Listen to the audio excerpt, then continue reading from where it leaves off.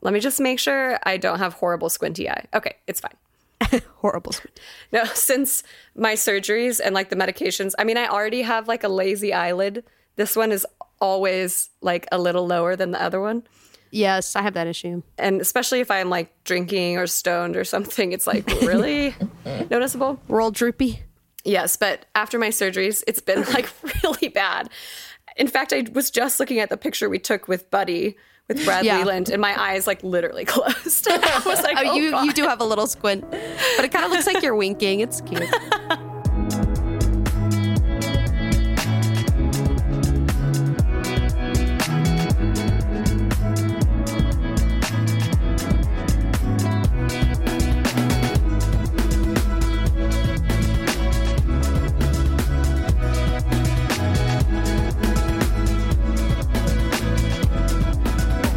I hate the stretch between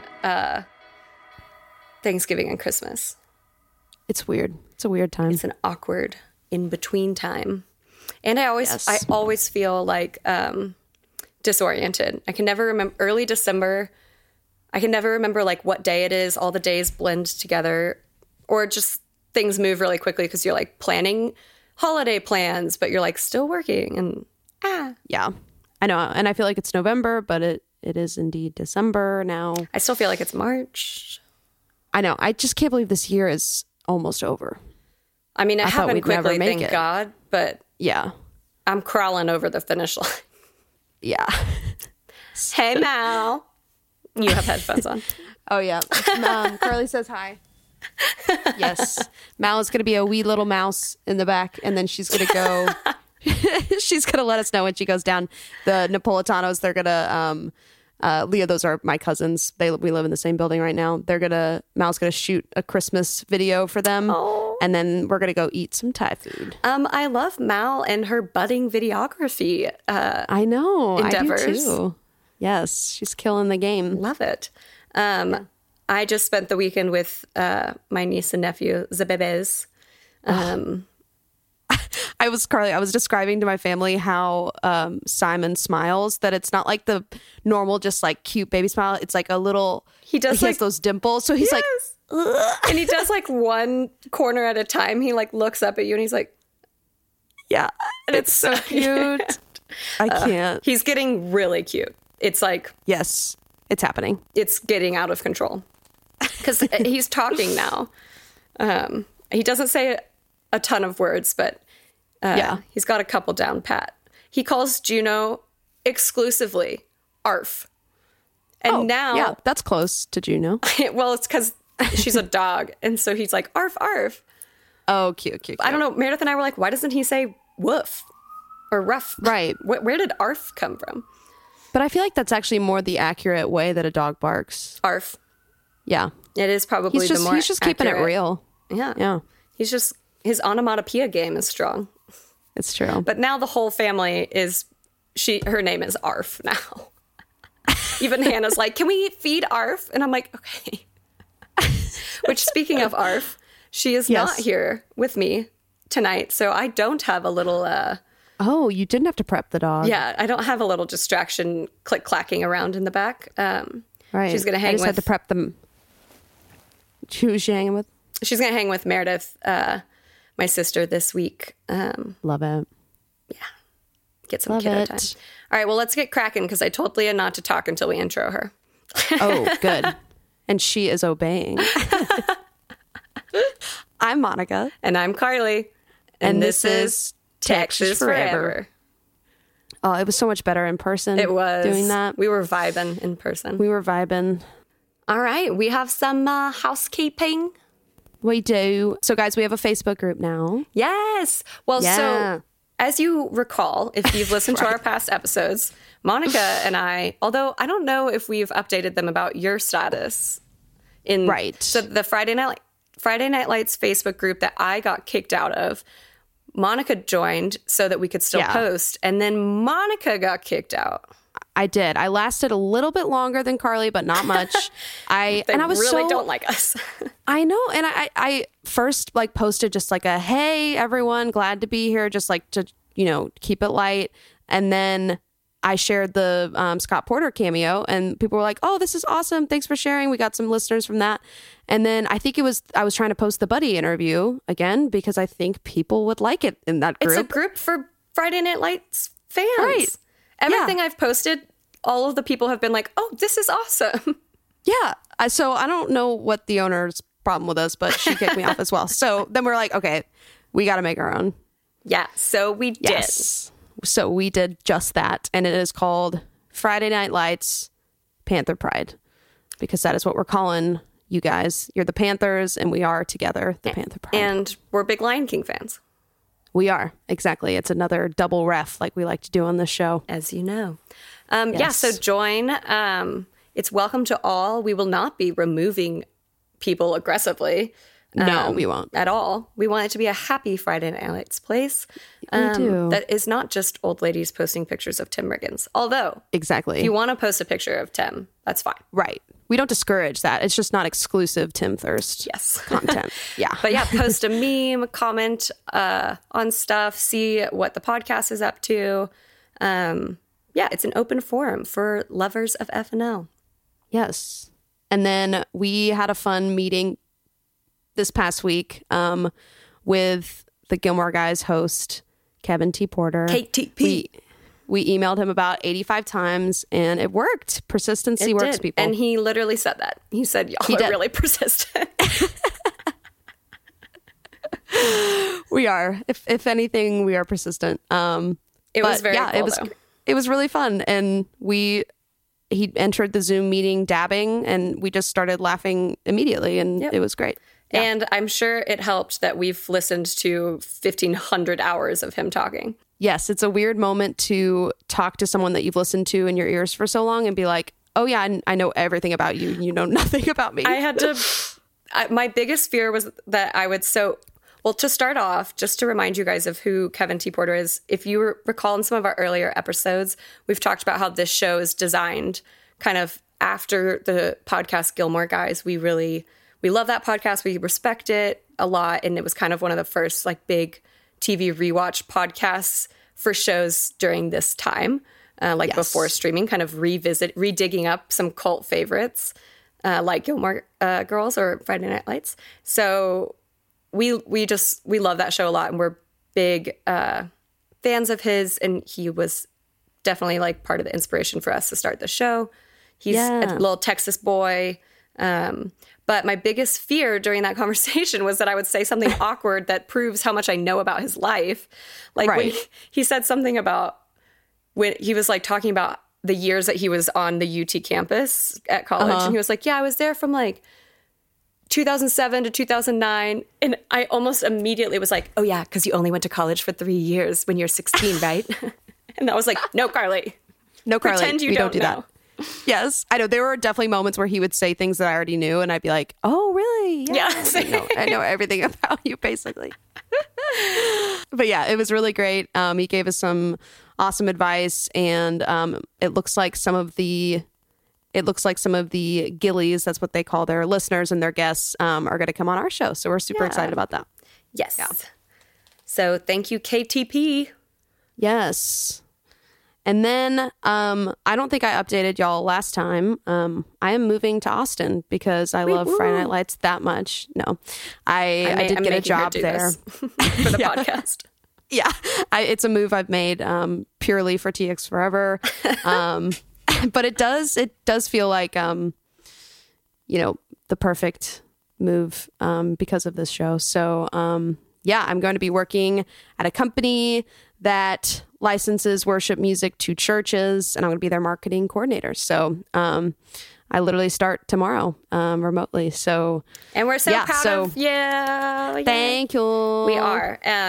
And a lot of things about the process of starting the show for Monica and I have felt very like cosmically bound. Yes. Really meant to be. And that's just another one. Monica got a job in Austin, and now she'll be a lot closer to a lot of our actors and members. Yes. Watch out. No, I'm just kidding. No, but look out, Austin. Look out. No, it was true though. We were telling one of our friends this weekend about it, and we always like love to do those like really overused and annoying like Christian phrases. We're like, yeah, it just really felt ordained, you know? I always say, oh, that was such a God thing. Right. It's such a God thing. I just let go and let God, and, you know, he did his thing. So God had his way with me then. Yes. So another thing, sorry guys, we haven't podcasted in a while, so we have some things to tell you. We have a lot to talk about, so just buckle the fuck up. Just chill out. I realized when we put this episode out, I will have released my new song. And I'm going to play a little bit of it for y'all, if that's cool, Carly. Yes, please. Great. So, yeah, so this came out today, the 11th, and I wrote it for the Rutledge Foundation for Cancer Awareness, and it just kind of became, you know, it was supposed to be a 10-year anniversary song, and then everything happened, and so it felt like a good time to release it. And also just like anyone in 2020 that is facing shit, because we all are. Yeah. So, and if you're listening to this, I'm doing a little social media campaign for it. You're going to do this. I didn't make it sound like you can. You're going to do this. You can post a yellow square. It'll be on my story somewhere if you want to get the exact one. It's like marigold color.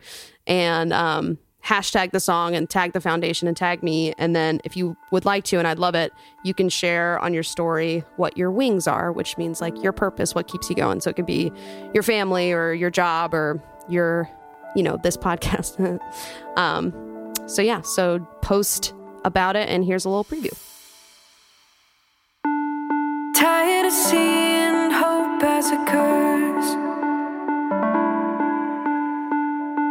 rehearsing the details in my mind just to watch them crash and burn.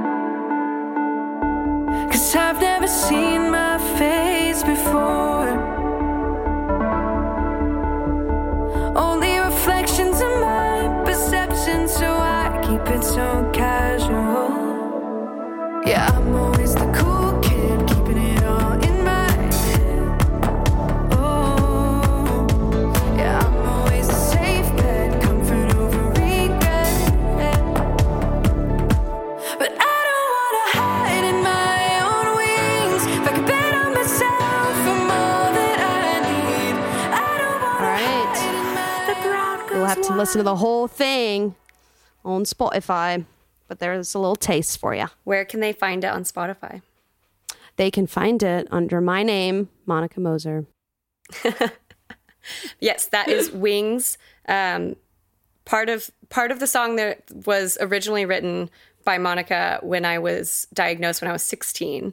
And she was able to kind of weave some of that original song into this piece. So it's like triple special, which is a perfect segue to intro our lovely guest this week. Her name is Leah Vann.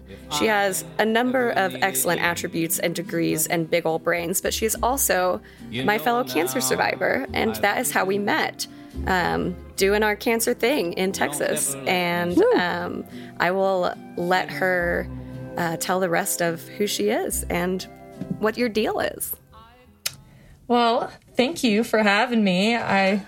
Y'all made my like Spotify Wrapped top 3 podcasts. Yes. I was so proud. Yeah, if people didn't already know, I'm obsessed with this show. I'm also obsessed with the podcast. We're obsessed with you. Yeah, so it's all mutual. It's funny. I feel like I know Monica now. Same. I feel like I know you too. I like hopped on and wasn't like, hi, nice to meet you. I was like, hey, Leah, what's up? I know. I was like, do I say nice to meet you? Because I feel like I know her. Right. Yeah. I mean, I guess I like wrote a little mini bio.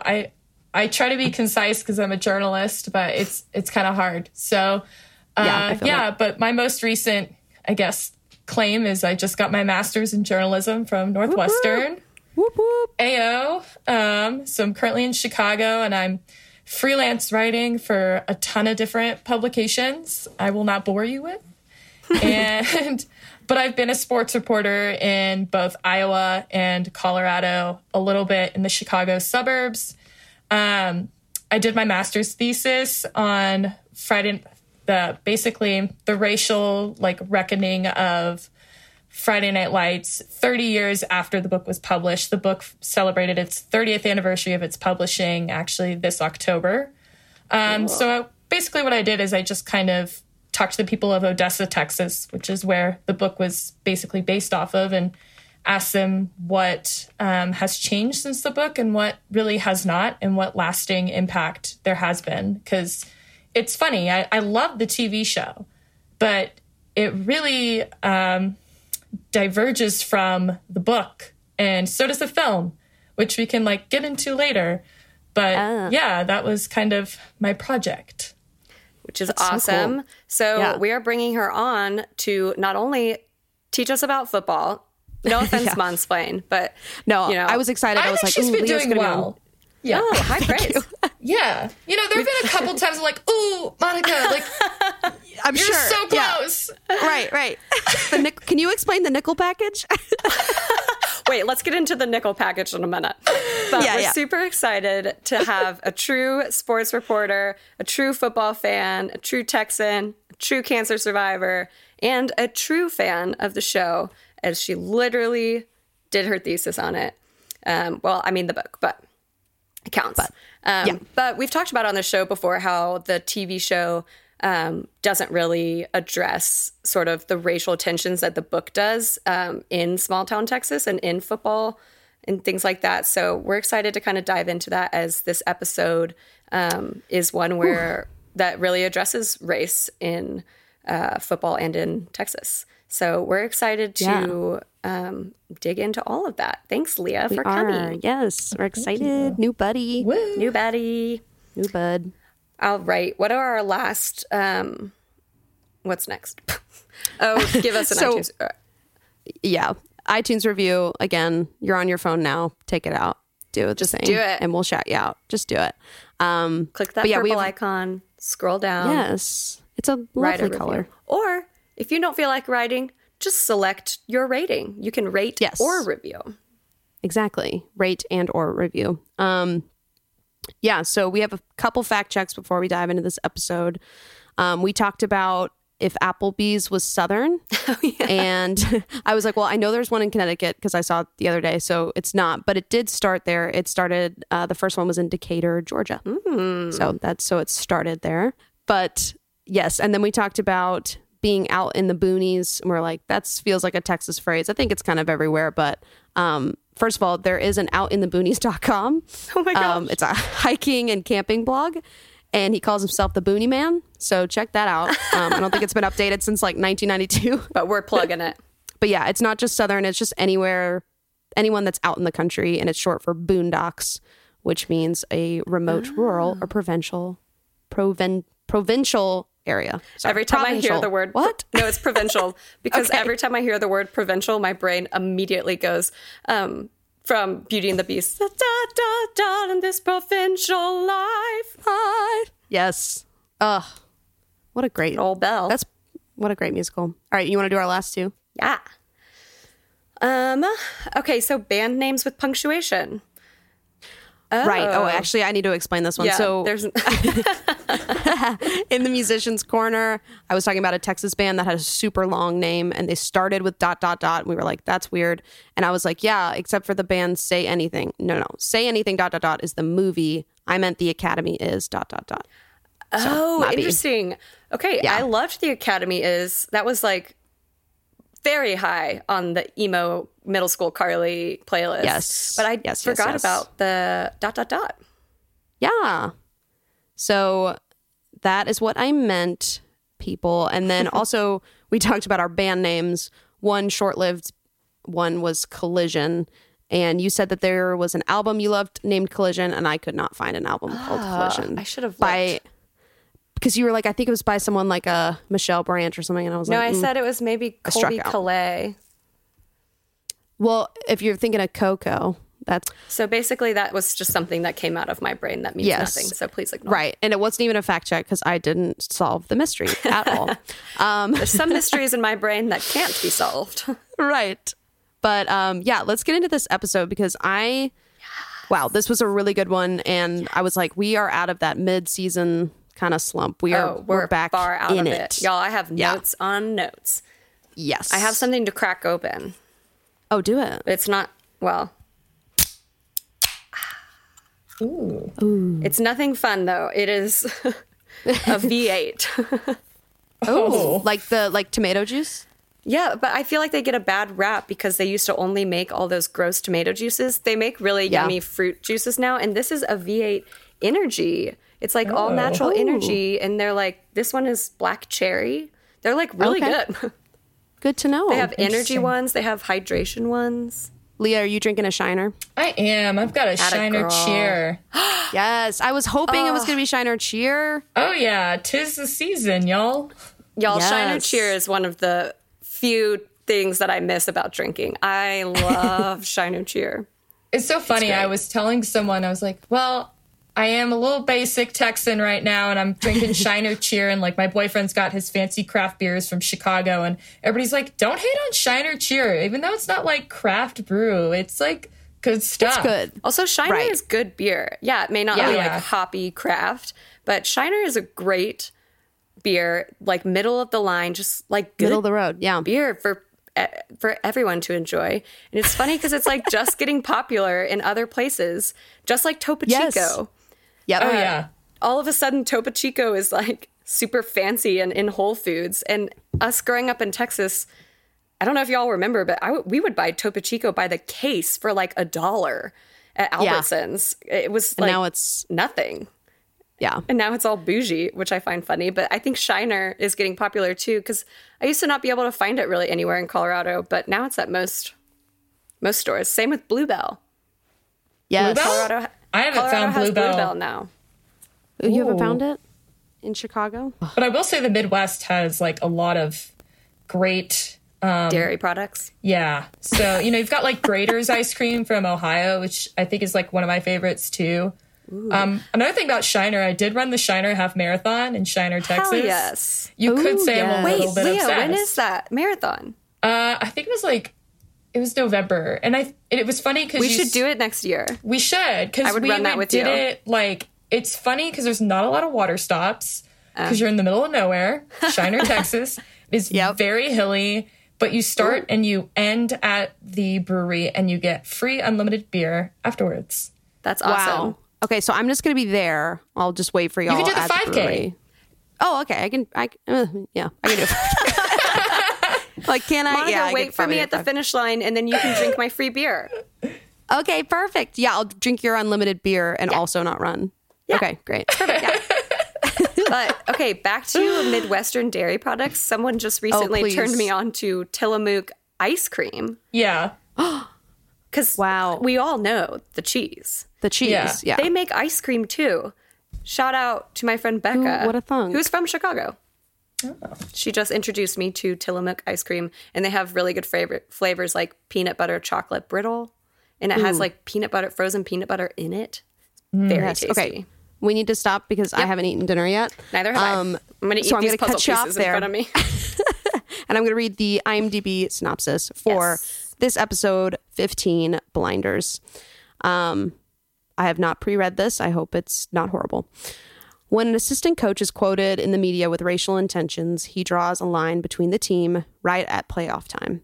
Julie and Tyra are forced to join the Powder Puff game as a result for skipping class, and Julie's dad, also known as Coach Taylor, like the main, guy. Yeah, I've already noticed a lot of grammatical errors.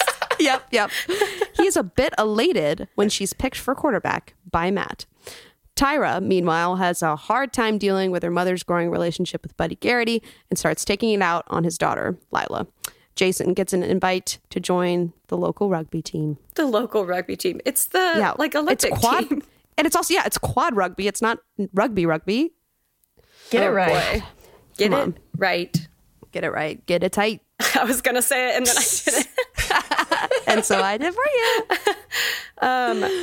It really bothers me that they say Julie and Tyra are forced to join the Powder Puff game as a result As a result of. Okay, but fun fact about these IMDb synopses.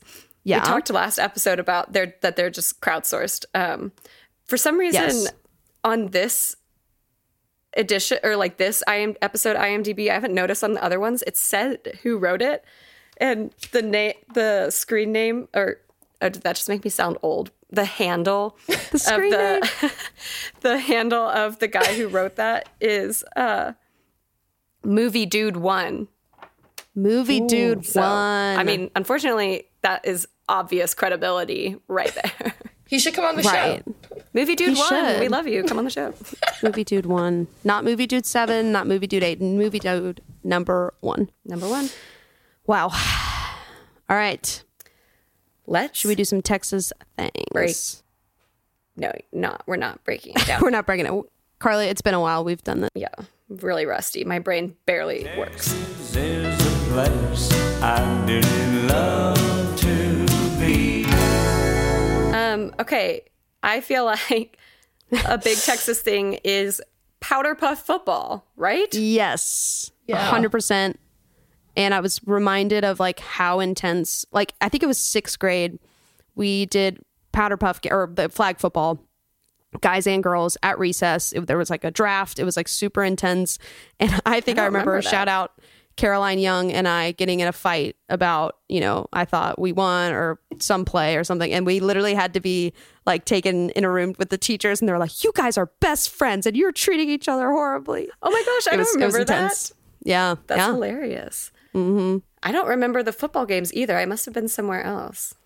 I don't think you played. I got put into one of those cage fight rooms with a teacher with Rachel Hale, who also went to school with us. I thought that there was a rumor going around that she cheated on her math test. And for some reason, my morals were really violated. For some reason, it was your personal issue. A deal breaker for a 7th grade Carly. That's so funny. She didn't. Powder puff at my school got like super intense. Girls like broke their legs. And was it only girls? Yeah, I don't remember how they chose people, but like I went to a football obsessed school in Aledo, Texas. If any of the listeners know, Aledo's been featured on ESPN for beating a team 92-0. Aledo is one of those towns that we've talked about that has those huge high schools that are like feeders. The NFL calls them feeder schools. Yeah, and anyway, our powder puff, it was like a mixture of volleyball players and like cheerleaders, and they got picked on either team. They were coached by football players, exactly like the show. But I just remember like the starting libero of like the varsity volleyball team, like broke an arm or something playing, and another girl like tore her ACL. It got super violent, which is why I never played. Oh my gosh. Yeah, you're like, I want to play, but I don't want to. I don't want to die. It's like, ladies, this is like touch football. This is like or like slow flag. stakes. I don't remember if it was touch or flag. It was like, and it's already sexist in the first place. So just go along with the vibe and smell your smelling salts and just don't be mean. Wait, Leah, did you say libero? Yeah, it's a volleyball word. Yeah. Oh, okay. I know it from my 1 year of volleyball.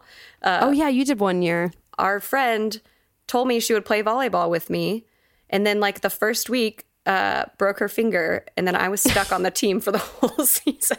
I think I tried volleyball for like a week, but it hurt my hands too much. Yeah, it does hurt until you get used to it. I remember I didn't expect that. Yeah, it really hurts. You get really sore on your arms. Yes, but I remember one more powder puff story. We, obviously we didn't like kick. We didn't punt. We just threw it down the field, And I remember telling another shout out, Jake Vincent, or maybe we'll bleep that out. My middle school love. Your middle school love. He was my team captain or something. And I was like, Jake, I can throw really far. And he wouldn't let me do it. And finally let me do it. And I threw it so far. And he was like, okay, you can do that from now on. I was like, yeah. So as we've mentioned before on this show, Monica has a great arm. I do. I was trying to think if we ever did powder puff. And I feel like I remember a powder puff game when we were in high school, but I couldn't remember if it was like straight girls football or if it was like girls and guys. Straight girls. Only straight girls could play. I mean, just girls football or... Yes. No, you know what? It was only... The powder puff flag football was only middle school. And then there was also that we would run around at the top of the field at football games and tackle each other. It was called something that's offensive, and I'm not going to repeat it. Yeah, I couldn't remember us ever having a powder puff game, but I have to imagine that's something that's pretty strictly Texas or Southern, right? Probably. I think so. Definitely Southern. Yeah. I mean, the name alone. Why is it called Powder Puff? Could it be any more like demeaning of a term for a women's only game? I know. That's why, I always liked calling it flag football. I'm like, am I a powder puff girl? Like, yeah. What? That sounds like it is flag football. We don't need to call it powder puff. No. It looked really fun, though, I will say. It did. And I'm really excited because our big cousin reunion, of course, was canceled this year. But next year, I've already drafted teams for we're going to do a big flag football game. Oh, that's a good idea. Each other. Yeah. Okay, Leah, what's your football playing experience? I actually haven't played that much. I mean, I remember I went to Fort Academy and, back in the day before I moved out to Toledo. And I remember I played flag football. Good old Foix. Yeah. Played flag football at like PE and stuff. And scored all the touchdowns, star quarterback course. What were your main sports or are? I played volleyball and I ran track. Oh, so right. Yeah. Nice. But I think if I was I hate to say if I were a man, I would have played football because there are women's professional football leagues, which I've written about. I feel the same way. Yeah. And then we just saw Vanderbilt actually had the first female kicker in a Power 5 game. Yeah. Which is really cool. And what is Power 5? So Power 5 football is all the big conferences. So that'd be like Big 12, SEC, Big 10, Pac-12. So it was the first woman in that, but aren't they all, isn't all teams in one of those conferences? Don't they have I can never get all those conferences straight. Texas, TCU, Baylor, Texas Tech, Oklahoma State, all those that you know of are in the Big 12. No, I know that. I'm saying, why was she the first one? So she was the first one in to play in a Power 5 conference game. Whereas there have been girls who have started for, I think it was New Mexico State or something. And that's not even in a conference. Kent State. And they're in they're in a conference. It's just and they're D1, but they were not in a Power 5 conference, which is one of the big ones that we all know about. But yes, Powder Puff was very Texan, and I also just thought, the dead grass and the dead trees at practice was very Texan. Yes, very much so. Yeah. And of course, all the sweet, sweet racism. Yes. Every time there's aggressive racism where it's kind of a Texas, Texas doesn't own racism, but it's definitely. But they like it. They really go hand in hand so far. I think the media too. Damning. The media presence was very, for high school football, is very Texan. I know that y'all didn't have that experience, but I mean, I could go very deep into my analysis of the media in this episode. Ooh, yes. I do have questions about some of the media stuff. We'll get to that in the breakdown. Yeah. The other Texas thing I had was just that the house that the Williams family goes to look at, which, by the way, is such a cute scene. I know. But it was just a classic Texas suburbia house. It looked like Alito. Yeah. No, that's exactly what I wrote. I'm so glad you put that, because I was like, oh my God, this looks like every house my family toured when we were looking to move. Big time. Yeah. There's something, I wish I was trying to think of what it is specifically, but there's something really identifiable about Texas suburban houses. And the same here in Colorado. Colorado suburbia is really, it all looks the same, but it's really identifiable. They're all multi-layer houses with basements and small yards that are on crazy slopes, and they're all different colors. And then Texas has a similar vibe where you could just recognize from a mile away a Texas suburb house. Yeah, those brown tile floors and kind of the ranch style, Spanish tile. Yes, love it. Should we do some Tammy time? Oh, I have one more Texas thing. Oh, please. I also just feel like it's so Texas, everyone eating together at the Alamo. But it's not just it's all the high school kids. At the beginning when they saw Coach Mack on TV, he wasn't just telling his table. He was just hey, everyone at the restaurant who I know, Coach Mack is on the TV. And then they just go and turn it up because they just own that place and everyone from the high school is eating there. And it just kind of reminded me of our high school, eating at Fuzzy's or Rosa's after football games or things like that, where it would just be filled with our high school. Yeah, we just own the place. Yeah. I love the that. Alamo Freeze, what I noticed too, I don't remember if y'all saw this, there's a little sign that's lit up, an LED sign that says all the way to state in the window. Yeah. And I just thought of Aledo because we have like, when it's playoff season, every like sign on a major business in town says something about like, take it to state, let's go. Like when I was there, it was like 3P, and now it's like, oh, let's get our 10th state So like the whole championship. town is supporting. That's cool. Yeah. That's very much like the show. Well, are there multiple big teams, or do they all support like the one high school? It's just one. Like Aledo for now. Aledo High only has one high school, and I think that's what's unique about it. So, yeah. Very cool. Yeah, let's talk about Tam. Oh, I can't wait to play that scene at the end with her and Coach debriefing the. Oh my gosh. Yeah, the forum. We had some great Tammy moments in this episode. I just love, I mean, anyone's like earnest and genuine attempt to help a situation and like improve something is just really sweet to watch and heartbreaking to watch it fail. She like really felt like she was providing something helpful for the students, and it just totally backfired. My little heart broke for Tam. And like, she couldn't have done anything else. Like, that was exactly the thing to do. Like, have an open forum, talk freely. But yeah, just I liked that it failed though, because that was very realistic. Like, high school students aren't mature enough to like, I mean, and even nor are adults a lot of the time to like have a, not an argument, just a discussion. Absolutely. And especially, especially with kids, and especially I feel like the fact that she was white and in a position of power, that part of that is not conducive to like a productive forum either. I don't know. We'll dig into that later, but I loved her well-intentioned forum. And then also, her bonding moment with Coach, and the way that Connie Britton did that, like little subtle crying, but holding herself together. Just like wrings you out like a rag. Yeah. Ooh. Yes.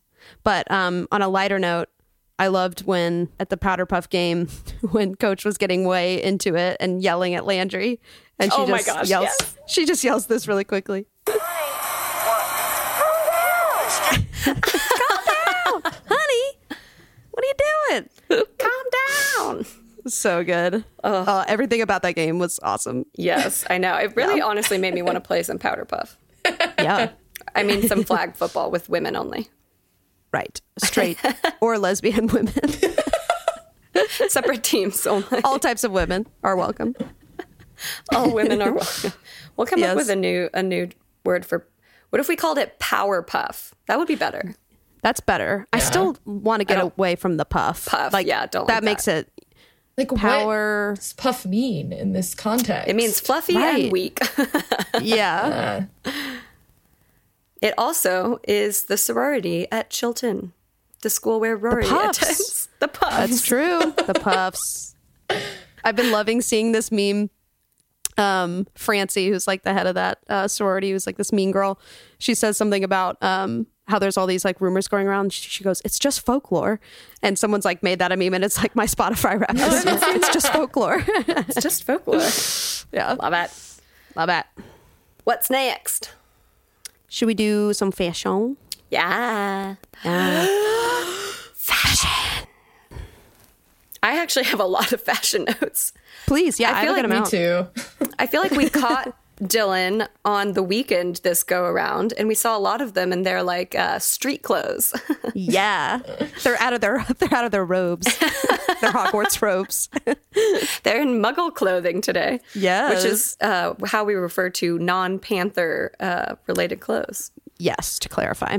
Leah, what were some of your notes? I'm calling on Leah. The first one was lots of zip-up hoodies. Like, everybody's wearing one. I loved it. Women and men. Julie and her striped hoodies. I thought Smash's quarter zip was a step up from the polos. Agree. Same. Agree. She gets the Smash polo issue. And then... it's an issue. Waverly's bringing him out of the polo arena. Yes. I like to I loved that. That was my first note. The light blue zip up was real cute on Smash. But the hot pink turtleneck and like the brown blazer that the reporter is wearing in the first scene, I was like, so what's happening here? What are we doing? Explain to me this. Yeah, there were some hard early 2000s situations going on. For instance, as much as I love Tammy, I hate to say a bad word on her, but she was wearing, so when Coach finds out that Julie is the quarterback and they like go out into the street and they're throwing the ball and Tammy's watching, she's wearing like a below the knee denim skirt. Yeah. Tucked in like flowy shirt with the big old belt. Oh, God. It was very homeschool. Yes. I thought Coach's Dylan Panther sweatshirt was very cute. I thought his plaid at the end was very cute. He was just very cute. Also, I realized how little we've been able to see him without his like Panther windbreaker on. Yeah. He had it off in his office where he's just in his polo. Mm-hmm. Hello, biceps. Hello. Mm-hmm. Oh, I see something about his biceps really get me going. Does it for me. There was a flexing moment. Yeah. Yes. They're just Guys, really I gotta go sexy. back. His arms. The picture that Brad Leland sent us of him and Kyle Chandler. Yeah. I like really nice. Me too. I've definitely zoomed in. But the like perspective is messed up because he's like reaching around to shake Buddy's hand. So his arm's like right in front of the camera. And it's real big. Speaking can we talk about... Oh, go, please. Smash in his Alamo uniform and hat. Y'all, this episode solidified for me that I am Team Smash. I know, right? I was thinking about you during it. He was looking good. Yeah, this was a good Smash episode. But can we talk about Landry in his referee uniform? Oh my gosh. Yes. So cute. Everything about Landry in this episode and always. And always, but he looked great. I could totally see him as a ref. I could too. The only NFL referee that I know is a Ginge. You know personally, or you just know of? No, I know him personally. Oh. He was Wait, what conference is CU in? Mountain West, right? Pac. I think they're Pac-12 now. He's a Pac-12 referee. Yeah. Nice. Shout out to him. Don't refs make pretty good money? If you're at that level, yeah. But yeah, the high school it on the side though. Yeah, high school refs not. I mean, they pay for your travel and all that. But I mean, I wouldn't say it's like a good full-time gig. Okay. Yeah, because he's also he was like the head of police in Portland. Yeah. Damn. Yeah. Who is this person? He's a friend of mine's dad. Damn. He's really cool though. He's awesome. I really wanted to talk to him during all of Portland stuff. Oh, yeah. He's not the police chief anymore, but he was. Wow. We should have him on and just have an episode where we interview him. It has nothing to do with Friday Night Lights. I just want to talk about all that. Okay, should we close out fashion? I just had one more thing. Julie's braids during the Powder Puff game were fire. Very cute. So cute. Great look for her. All right, let's do some music. Right. Yeah, let's do it. Because there was a song that I know you're going to talk about in this episode that I am obsessed with and is so badass. So I'm going to get closer because the text is small. Come a little closer. Yes. And you see. That is Cage the Elephant, everybody. Welcome to Musician's Corner. So these songs in this episode range from 1973 to 2006. And the Texas acts were only Explosions in the Sky. There was a lot of UK, New York, Detroit, North Carolina bands. So not very Texas heavy. So the band I'm actually going to talk about is not Texas, but I just found this kind of interesting. So this song, and I'll play a little bit of it now, plays in the Powder Puff practice. And this band is called The Verge. Ooh. No, it's not. This band is called Le Tigre, and the song is On the Verge. That was completely wrong. Here we go. I'll play a little bit of it.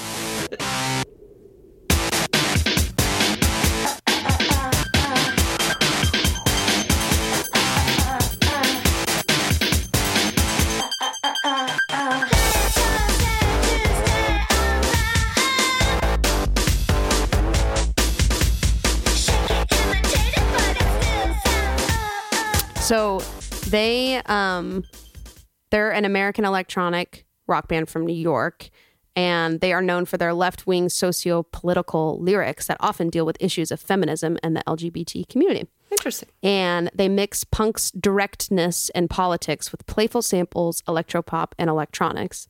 But the cool thing that I saw that I wanted to point out, in 2010, Le Tigre briefly returned from an indefinite hiatus to produce none other than Christina Aguilera's My Girls from her album Bionic. I just thought that was very interesting that band produced Christina Aguilera. Maybe she but I could kind of like hear liked it. them randomly and tapped them to be a part of it.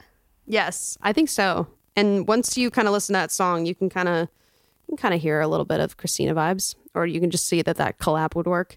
But yes, of course, we're going to play the song that was at the end of the episode, that really badass moment where Waverly hand smashed the church keys, and he has all his all the black students come in. Such a bad boy. Yes, to plan this kind of peaceful protest that they do at the end. So here is Lord Give Me a Sign, DMX. Yes.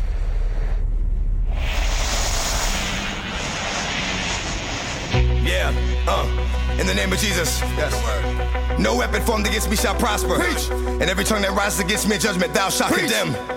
Lord, give me a sign. For this is the heritage of the service of the Lord. Preach. And the righteousness is of me, said the Lord. Preach. Amen. Lord, give me a sign. I really need to talk to you, Lord. Since the last time we talked, the walk has been hard. Now I know you haven't left me, but I feel like I'm alone. I'm a big boy now, but I'm still not grown, and I'm still going through it. Pain and a hurt. Oh, I love that.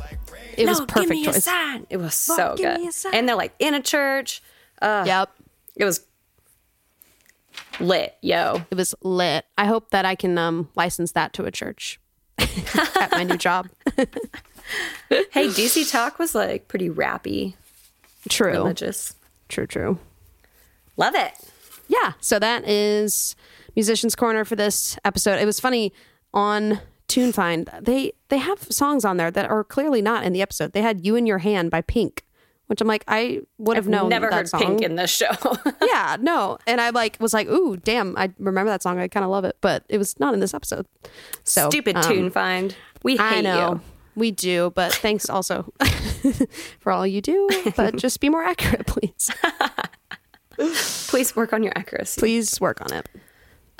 Shall we roll the tape? Let's do it. Sweet. Alrighty. Got a couple tidbits for y'all. So the director for this episode is Stephen Kay. He directs a number of episodes. He's from New Zealand. Ooh. I can't do a New Zealand accent. I almost just tried, and then I stopped myself because I don't think I'm it's not wise. confident in that accent choice. I got pretty good at it when Flight of the Conchords was big. Yes. You know what accent I am trying to perfect is the Margaret Thatcher. We have just won a war. It's like kind of strained, and like she like tilts her head. She's Leah, what's your best impression? Oh, God. Really put me on the spot here. I used to be able to do a really good impression of my history teacher in high school because he was a football coach. Who we all know. Yeah. Yes. So no one knows him, so it really wouldn't be relevant at all. I do a decent Donald Trump. Ooh, yes, let's hear it. Tell me about whether or not the election was rigged, Leah. I mean, excuse me, Mr. Trump. Mr. Trump. I don't know if she just pursed her lips to get ready. I really want to hear it. I really want to just do something where he says the word fantastic. Do it. The election is please. You know, when I won the election, it was just fantastic. The world celebrated. Nobody knows how great I am as a leader. I'm the best leader there ever was. Ever was. You know, he really does have a weird breathiness to his voice. It's Yes, and he's always so the hyperbolic. lip thing really helps. Yeah, he's like the duck lips. My favorite is Monica's Bella Swan. Jacob, I love Edward. I'm sorry. I don't know what to say. I'm gonna go jump off the cliff. Right. And then Jacob is like, Bella, you can't have sex with Edward. You're a human. What are you thinking? Bella. Bella. Oh my God. Stupid Jacob. Anywho, back to film. Oh, Stephen Kay also directed this new show that I keep hearing about called Yellowstone. Have y'all heard about it? Yeah. My family loves it. Apparently it's quite raunchy. I know. I only watched the first episode, so I really didn't give it that much, but I couldn't. It was just very like cowboys and Indians. It's one of those shows. Racist? No, but it's one of those shows that kind of needs to decide if it's hokey or serious. It's like in between. And so I was like, I can't really take this seriously, and I don't feel like this is fun enough. Woody Allen's movies are kind of like that. They're kind of awkward, like quirky but serious. Yeah, but it's a very different vibe. But people love it. I should give it another shot. So yeah, I might try it. My aunt was telling me it's quite good. He also directed more Sons of Anarchy. Really a lot of overlap. Wow. Yeah. I also read, which I will need Leah to maybe correct me if this is wrong, but apparently it would be pretty rare to play your first playoff game at home. No, not necessarily, actually. It depends. If you are favored, like if you're playing a team that you know you're going to win against and you're seeded higher, then you're definitely going to host. So if Permian is like, if they're playing a team that is definitely probably not going to win, then they're going to host that first round. But then the rest from there are probably going to be neutral sites. Yeah. Interesting. I was also curious, because we've talked about this once or twice, how unusual would it be to lose 2 games and go to the playoffs? It really depends on like where you are in Texas and like what your conference is. I know that my team would go undefeated in district. Yeah. And I think there was one year that we lost to Weatherford and still made the playoffs and still won state, whatever. Okay. So you can have a few losses under your belt. Yeah. And still make it to playoffs. It's really not common though. I would think that because I don't know, high school district, you usually kind of feel like you've got it in the bag by then. So yeah, I felt like it was kind of unusual for them to lose twice. Going into the playoffs. But anyway, the writer of this episode is our old bud Peter Berg. Yes, creator of the show, and that in the breakdown after this, we'll have Leah tell us all about him, as he was a big part of her project, I believe. Yes. And he follows that Friday Night Lights fan account that followed us and shared our podcast. So, hey, Pete, hope you're listening. Pete, we love you. Come on the show. We love you. The other thing I looked up, since this episode was really heavy on Coach Mack, we've talked before about how he looks so much like the assistant coach in Remember the Titans. Yes. I did look it up. It's not him. The same guy? No, Nope. I knew that. Yeah. They don't even actually look that similar. It's just a similar vibe. And that the fact that they're both named Coach Mack is just funny. I couldn't even find the coach, assistant coach character on the IMDb page. There's like the white coach and the black coach, Denzel Washington. Right. Coach Yost and Coach Herman. Yeah. Mm-hmm.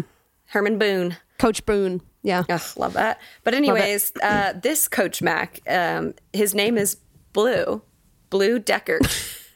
Wow, Blue. Okay. I just want to call him Old Blue. Like if old you ever, Blue. He's just like big and old, just old Blue.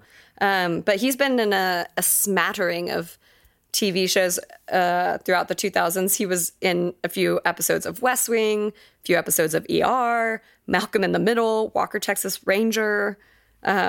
He's just been in like 1 or 2 episodes of a ton of stuff. Love it. Yeah. So Old Blue is like #1 B-roll or like B character, apparently. And his name is Blue, so it works. Old Blue. BB. And I believe that's all I have for this episode. Love it. Leah, do you have any fun facts? I mean, if you wanted me to like compare the characters to the book characters, they're all very loosely based. But also I will say, what I did learn in like my research that I didn't end up using is that TV shows tend to be catered to women, whereas movies are more catered to men. So interesting. Friday Night Lights, the movie, was more for the guys, which is why it really didn't address relationships as much. It was more about just the football game. And people were actually really mad about the book that came out, because the book was basically this sociological examination of Odessa, Texas, through the lens of its football team. And basically, they were expecting it to be a book that celebrated their culture, but it more so criticized it. And so the movie kind of served as this peace offering, because Buzz Bissinger, who wrote the book, is cousins with Peter Berg, who is the director. Oh, I didn't know that. And Peter Berg directed both the movie and the TV show. Yeah. And maintained the rights to it through like multiple moves. It took him 12 years to get the right script for the film.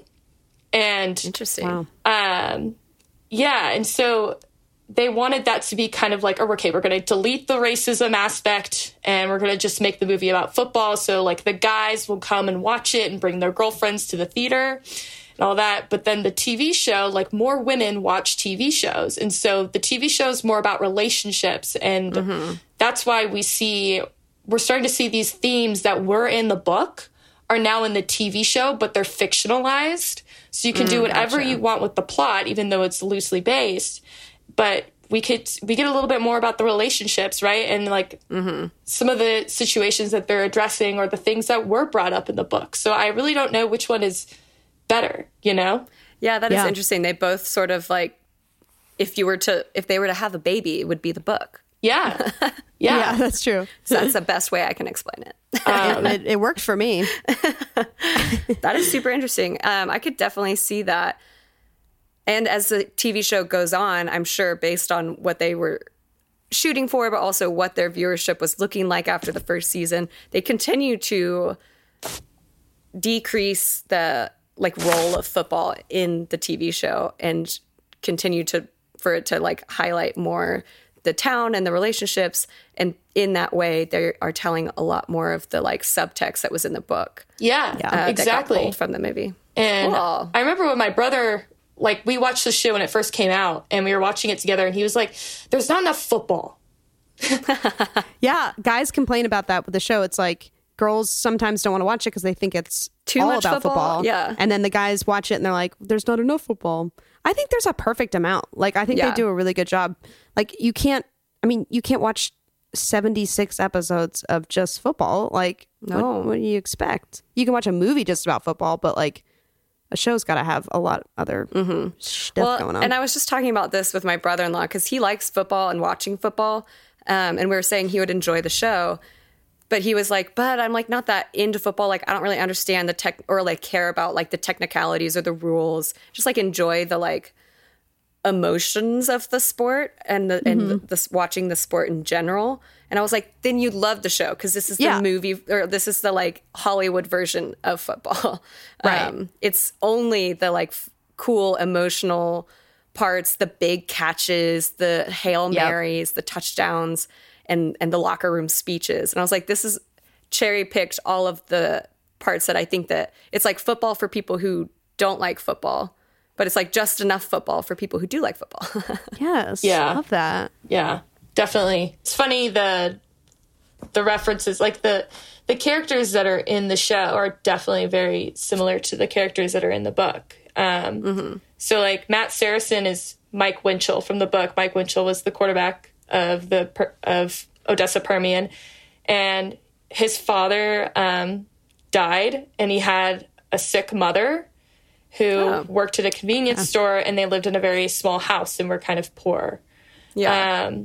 Okay, cool. The most notable one is like Smash is based off of Booby Miles. I know that's a funny name. Booby. Yeah. So Booby Miles is this like larger than life, like running back. He's bound for any like big top program, and he's kind of this big guy on the team, but he's from the south side of Odessa.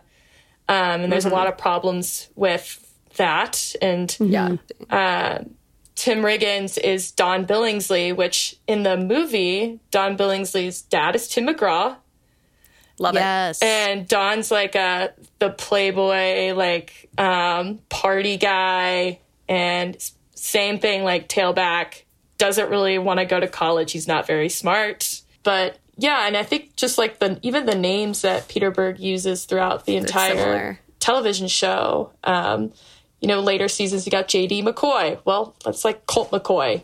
I cannot wait to dig into Jeremy Sumter's role on the show. Right. Wade Aitman, like Troy Aikman, Dallas Cowboys. Like, come on. Like, it's almost like... I got a little sloppy there. Right. Yeah. That's awesome. So true. Yeah. Is Southside Odessa, is that a predominantly Black neighborhood? Yeah. So... if you remember the TV show, in like the beginning of this episode, it says that Permian's the last high school to integrate. And that's true. Right. Oh, yeah. In the Odessa high school education system, Permian High School, Odessa High School, did not integrate until 1982. Whoa. That was... under 40 years ago. If you think about it, the Brown versus Board of Education. It was in 1955. Wow. And then most Texas high schools were integrated by 1969. Except my dad, growing up in Fort Worth, went to McLean Middle School. I think McLean Middle School. He says he remembers when they integrated, which would have been late 60s, 70s. Wow. And that same desegregation order for Odessa Permian wasn't lifted until 2010, when they could officially declare that they were fully integrated. Wow. Yeah. That's upsetting. I know. That's crazy. But it's... God, that's like Parks and Rec when they're looking at the old byline the laws. And Donna goes, oh my God, Black people still can't legally use city sidewalks. God. Oh my gosh, horrible. that's really interesting. And I will say one thing about Texas, in that because it's so spread out, I think that the way that things developed after segregation, quote unquote, ended, I think it's more common to have really heavily Black neighborhoods still in Texas. It's still really segregated because it's so spread out. There wasn't a ton of urbanization or anything like there were in other bigger areas. I think there's just so much room for everybody that a lot of those families have been living in those neighborhoods since things were segregated. Like in Fort Worth, there's a neighborhood called Como that was originally a part of segregation, and it's still predominantly Black and poor neighborhood. We'll get into all of that because I want to talk about, when we break it down, I want to talk about Miss Williams' application for that house loan. Oh, yeah. Yes. Should we... But that break? I got to do Mansplain. Okay. Really quick, yeah. Oh, there's a lot in this episode. Yeah, I just have a cute, small little things. I don't know why I said cute. I just have a cute. I bet it's cute. It's cute. No, but thanks, Leah. That was super interesting. Yeah. And I'm excited to talk more about that in the breakdown. I'll do a quick Mansplain before we get there. So first, I want to talk about the awesome play that was at the very beginning.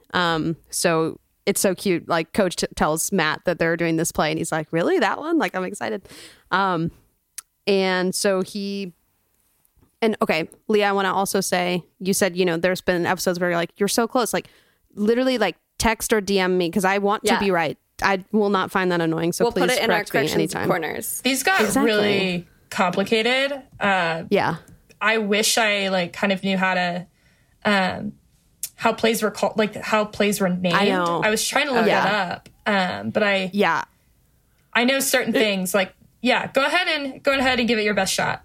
Yeah, no, I mean, I didn't get super detailed, but just in the future, if I do get super detailed. But it was super cool. Basically, Matt lateral passes to Riggins, and then who lateral passes to Smash. And before you know it, Matt's kind of becoming a wide receiver instead of a quarterback, and he's down the field, and Smash throws it. And that's just super, super unlikely for the running back to take the ball and throw it to the quarterback. So that was a really cool trick play. Would that be a special play? It's trick play. Category? Oh, trick play. Yeah. But yes, of course, I'm going to talk about chop block because that's I love that Riggins moment. That made me want to punch him in the face. And then one girl's like, I do. I'm like, first of all, I want to know what chop block is so that when I know what it is, I can make fun of them having one cheerleader know what it is. I know. Say she could do it.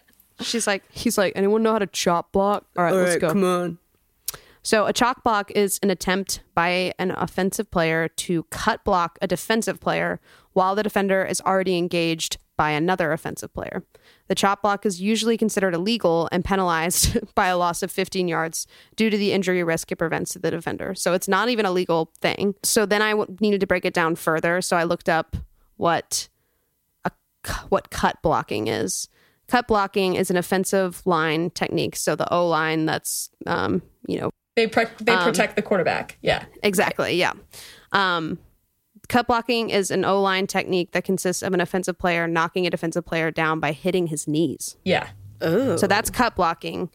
So a chop block is an attempt by an offensive player to hit a defensive player in the knees while the defender is already engaged by another player. It's like a slide tackle. Does it mean like engaged, like he's being guarded, or like he's like already being tackled?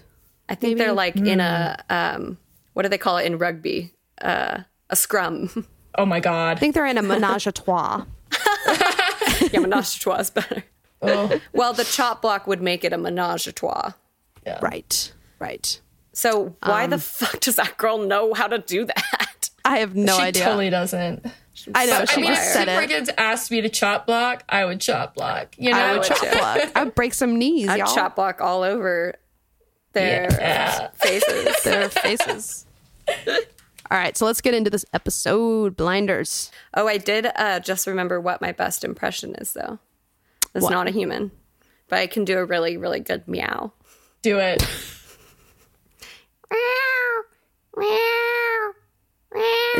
Is there a cat on the podcast? Oh, it's just Carly. Sorry, somebody Beautiful. just chop blocked me. All right, let's break it down. Let's do it. All right, Panthers win. Panthers win. And I loved just catching the end of this first playoff game. Not too much football, but just a fun enough. amount. Yeah. Yes, and I thought it was interesting. You know, you see Tim's dad in the stands, but that storyline doesn't go anywhere. Yeah. He was also in the locker room. Oh, was he? Yeah, after the game, he was like standing behind Tim. Crazy. So that was a little weird. I think we get a follow-up later, but that was interesting that the last episode ended with that as like the big note, and then it was just like not a thing.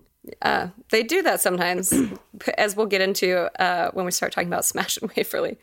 I loved Tim, now that, like, after I knew what the play was, because they lead in with you not knowing and everyone's just smiling. And Tim says to Matt, he's like, "How your hands feeling?" And Matt goes, "Pretty good." And they're both smiling. I loved that. Oh yeah, I wrote last high school to integrate. I was curious about that, but we just talked about it. Yeah, sorry. No, that's perfect. I was curious. So we've wondered this before on the show about how realistic it is that there would be that much press. Yeah. Like interviewing the play, like having Saturday interview sessions on the field, having reporters in the locker room. Is that normal? Yeah, but not in the locker room. That's what I found kind of weird. Okay. Like you'll be in the locker room for professional football or maybe college football, but high school you're definitely not in the locker room. Definitely not. Yeah. And you usually catch them like right as they're coming off the field. Yeah. Or after they go meet with their coach in the locker room. They come out of the locker room and you're like, okay, I'm going to go up with your notebook and blah, blah, blah. But it was strange to me that, so the woman with like the crazy turtleneck and blazer combo. With the stupid jacket. She's asking all these questions and like she's doing a good job, I will say. Yeah, it was very aggressive for high school locker room reporting. Yeah, but these are the tough questions, and but she has a microphone, so there's no camera filming. And that guy, she has like a guy with her. Yeah, and should maybe have a camera on. Right, and I was like, I don't know if that guy's another reporter who's writing down things, because we as reporters, we will go into a scrum of people and like compete to ask questions, and so she's asking these questions, and I'm like, if she has a microphone, where's the camera? Yeah.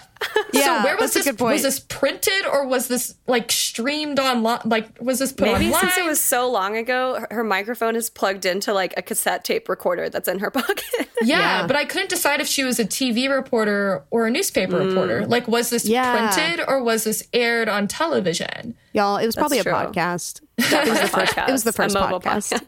Yes. Let's play that scene. Yeah. Because this is what starts off the whole thing. You worried about next week's game against Dunston Valley? Well, you know something we don't. Almost all-white team. Had some trouble recently with that hazing of a player in blackface. We don't give a dang about all that. We're just going down there to play football and, God willing, come away one game closer to state. Are you saying that race isn't an issue for the Dillon Panthers, Mac? No, sir, it's not. Yet Dillon was one of the last high school teams in Texas to be integrated. Only one black quarterback in 40 years. Voodoo Tatum, he left after 2 games. Which had nothing to do with the skin color. Look, you show me a red or a black or a green player here in Dillon that's better than Matt Saracen, and he's got the job, all right? What about Smash Williams? He played quarterback on JV. He's got quite an arm. Smash for quarterback? Yeah. I believe Smash is better suited for the position he's in. How do you mean? Well, guys like Smash and Baxter and even Voodoo, they got a natural gift for running the ball. All 3 are black. Are you saying this gift has something to do with their skin color? What I'm saying, Karen, and I'm saying it in a good way, is that guys like Smash are fearless. They're dangerous. They're like junkyard dogs. I mean, you want them carrying the ball. You want them tearing up turf out there. So let me get this straight. Whites like Saracen make better quarterbacks because they're inherently smarter. Well, if you want to put it that way, you could. But I'm not saying that all black guys are dumb. I'm just saying that they have... I need to talk to you. Coach, just a couple more. Coach, we're not done yet. Coach, just a couple. Ooh, he really got into it. Like, what? It just spirals and spirals and spirals. That was one of those where you're just cringing. You're like, get out of there, get out of there, get out of there. Ugh. Yeah. I mean, first of all, you know, it's interesting because it goes from like that like kind of implicit racism to explicit racism. Like he's first saying, you know, no, he has a natural talent. Like he's saying that like even to make that distinction is a little tricky, but he's like, no, I'm saying it as a good thing. And he's trying to make it okay. And then the junkyard dogs and then the literally like doesn't deny that he's saying that white people are smarter. Like what? Like it just explodes. I think that this is a really pervasive, and I'm curious to Leah's perspective on this. I think this is a really pervasive thing in football culture. At least it was in my childhood growing up. And is that white boys make good quarterbacks because they're smart, and black people play other roles, not roles, positions. There it is. Yeah, we know football. And I think obviously that's something that is under the microscope right now and being challenged. But I think it's still really pervasive, that concept. It is. Yeah. I mean, I was watching the Texas-Kansas State game actually on Saturday. And I follow one of the Texas reporters. And he was like, yes, like another day where the commentators are praising all the black players for their athleticism. Yeah. And not how and their intelligent natural ability. they are. Yeah. Yeah. So this is like smart players, quote unquote. Yeah. Right. Like this. And then if you look at the number of head coaches who are black in the NFL, there's not enough. And assistant coaches, not enough. That's a huge problem, especially since you're in a sport where like the majority of the people who make it to that level are black. So why are they not coaching? Exactly. So this is something that, because I work for a charter school network, we like serve a lot of underprivileged kids, which are typically minorities. That's a whole nother thing. But our head of the sports programs, or whatever, held a forum or a panel about this, about coaching in color or whatever he called it. And there were black leaders from the sport industry speaking, and they said it was something like less than 10% or even a smaller number than that are head coaches in college and the NFL. And the percentage of players who are black is got to be, I don't know, Leah, I'm estimating like 70 to 80%. It's got to be like 80, 90. I mean, like, especially if you look at like the NFL, I mean, I would say 80, you know? There was a really great piece done a few years ago where ESPN had a writer who broke down each position by race and which race dominated each position. Oh, wow. And and it was staggering because, you know, you find the white quarterback thing and then you find all the skill positions like wide receiver and safety and all those big ones. those are all dominated by Black players. And it's like, you know, there were a lot of Black players who were interviewed who were like, yeah, I played quarterback in high school, but, you know, when I went into college, I, you know, took on a different position because I was told I couldn't be a quarterback because I wasn't smart enough. And then people are so shocked when Black like players are intelligent. It's like, well, they know the game because they've made it to that level. Yeah, you know? They're incredible players and they're smart because they're in the NFL. Yeah. I think it's interesting they talked about, I mean, how few minorities are in coaching positions, but also just leadership positions in sports, but also in football at all, even like in reporting, in sports management, sports advertising, predominantly white, all of those industries. Yeah. I thought if we go back to the episode where you've got the interview here, right? And I would say in a normal situation, you wouldn't ask, why isn't Smash Williams the quarterback? Because Smash Williams is a top recruit at running back. You would never ask why he's not quarterback. But the only reason she asked that is like, well, he threw a really impressive pass that night. Right. Yeah. Right. And so I went back and forth. I'm like, okay, why would she even ask that question? But as far as like, she's, you know, touching on, digging. Yeah. I think touching on like story. The issues of the other high school, I thought that was pretty valid. Yeah. Well, and there's a similar moment like this in Remember the Titans. He says, I can't remember exactly what he says, but it's similar to explicitly racist, something about, a similar situation. But yeah, I like what you said, Monica, about how he moves from like implicit to explicit racism. The harder he gets pushed, his racist bias, upbringing and opinions or whatever, once they put the pressure on and he can't tiptoe around his racism with his words anymore, it comes out. Yeah. Ooh. So it was tough. Segue that into the Williams trying to purchase a home. So I love that they wove this in. It was kind of a subtle way of continuing to address racism in the town. Yeah. Less in your face with like a reporter and you know, a slip up like Coach Max. But just the simple task of applying for a loan to get a house. And she was promised a loan. She said that the woman told her that they would qualify for the loan. They had every reason to qualify, and they get denied. And this is one of the like number one reasons that minorities get pushed into low income neighborhoods. Often they have a lower rate of receiving loans than white people. And she's a single mom and she's Black. So they implicitly don't believe that she's going to be able to pay off that loan. Yeah. Did you already say that that's called redlining? No. Yeah. I've been like, I'm actually reading a book called Why Are All the Black Kids Sitting Together in the Cafeteria? And it's by this really brilliant woman. And it's it's good because it's not, I mean, it's emotional because of the topic that it's talking about. It's obviously just naturally emotional, but it's very, very well researched and very factual. And it talks about, I mean, it's just like, it's in the statistics. Like, it's just like, it's there and you don't have to go searching for it. Like, it's just like it's a very clear problem. Yeah. Well, and it used to be law, where Black people were allowed to live. And that's what the redlining was. Yeah. And then now, as some minorities have access to better jobs or better education, they want to move into better neighborhoods. And very often they're just more likely, it's more likely for their loans to get denied, even though they have the same income and the same profile, basically, as the white person next door. They may apply for the same loan. The Black person is less likely to get it. Right. And I love that moment that Smash kind of, you know, he gets pissed. Yeah. And he's like, I want to talk to a manager. This is ridiculous. And another amazing Corinna Williams moment as she looks at him with her, like, the intensity in her voice. She's like, look around you. Like, look at all these people waiting for you to become that junkyard dog that they think you are. Yeah. Expecting him to be violent just because he is upset.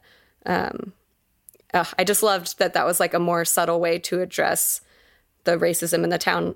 Yeah. And a different aspect of it. And I thought that, it really clearly expressed the really difficult position that people of color are in those situations, because it's like, I'm really mad and this is not right. Like, I have every right to be angry and yell and whatever, but I also have to toe this line between not becoming the stereotype that you think that I am, even though I'm becoming that because you are making that situation this way. So it's like, it's such a, catch-22. It's like the protests, when they get criticized for violently protesting, they're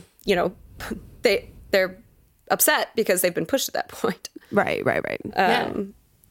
Yeah, I thought that was a really great scene and kind of ahead of its time. It really was. And what was telling to me was they had a security officer kind of peering into the office, and you could see him start to like think, start to kind of lean in and think he's going to take action. And it's really interesting to me.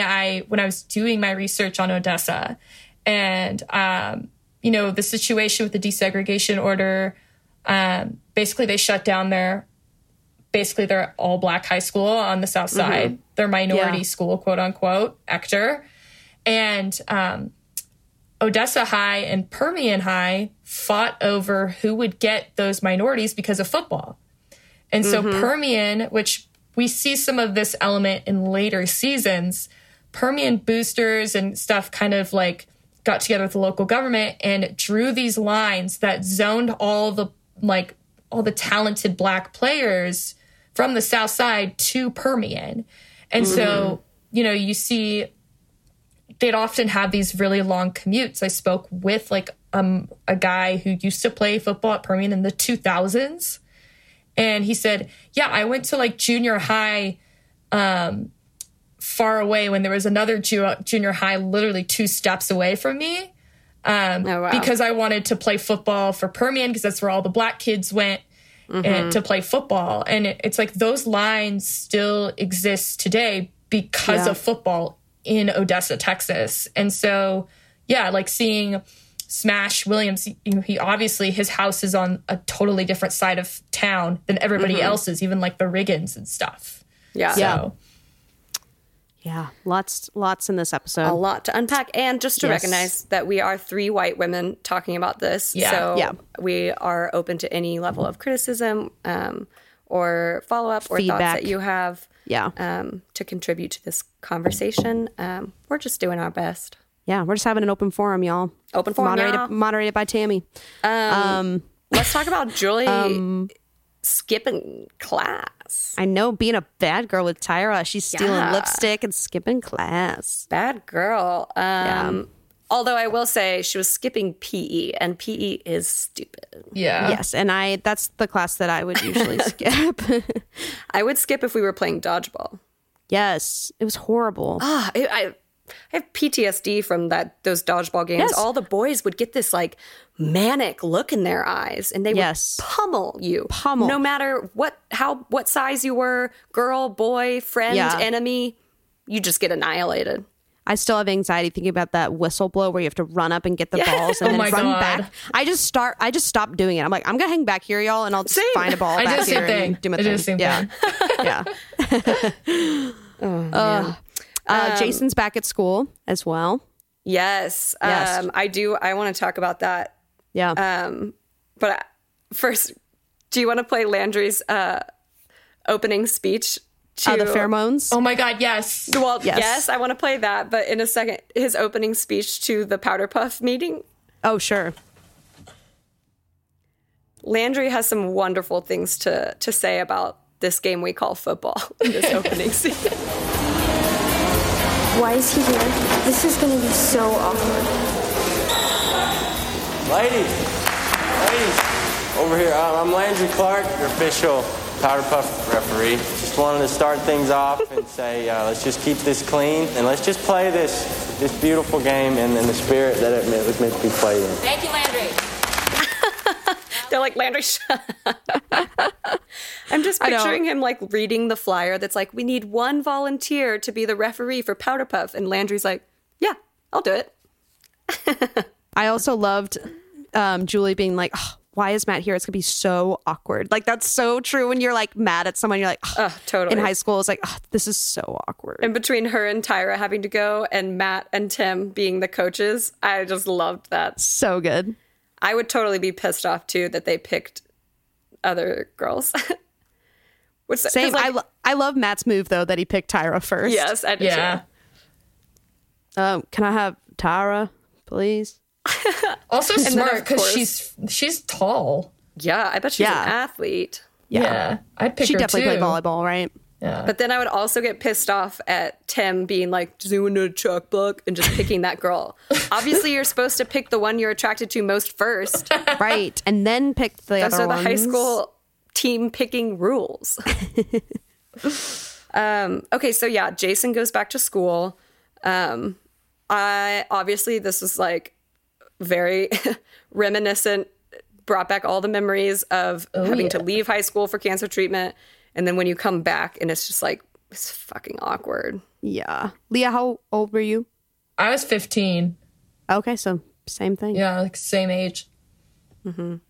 Yeah, and when you go back to school, it's like, just like Jason, everyone's happy to see you and glad you want to participate. But in everyone else's eyes, you're there to like do your best. Yeah. But they don't have any expectations. I hate that feeling. And it's clear that Jason does too. Like when he's struggling to dissect the frog and the teacher's like, we don't expect we don't expect you to do any more than what you're doing, you know? Right, you're like, and he's like, I want to try to finish. Yes.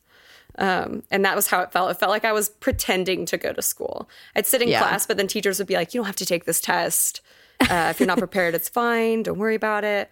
And I would just sit there and like pretend that this was normal for me to like, I don't know. I felt like I was in a TV show or like watching a play or something. Yeah. Well, I love that it showed, Jason at school and then Jason with his quad rugby friends. Cause he's like, he's just he wants to be with the people that are going through the same thing he is, like so naturally. And, I just liked seeing that parallel because he just does not fit in at school as he is now. Like he's like, who am I? Like I was the, quarterback with the girlfriend and now who am I?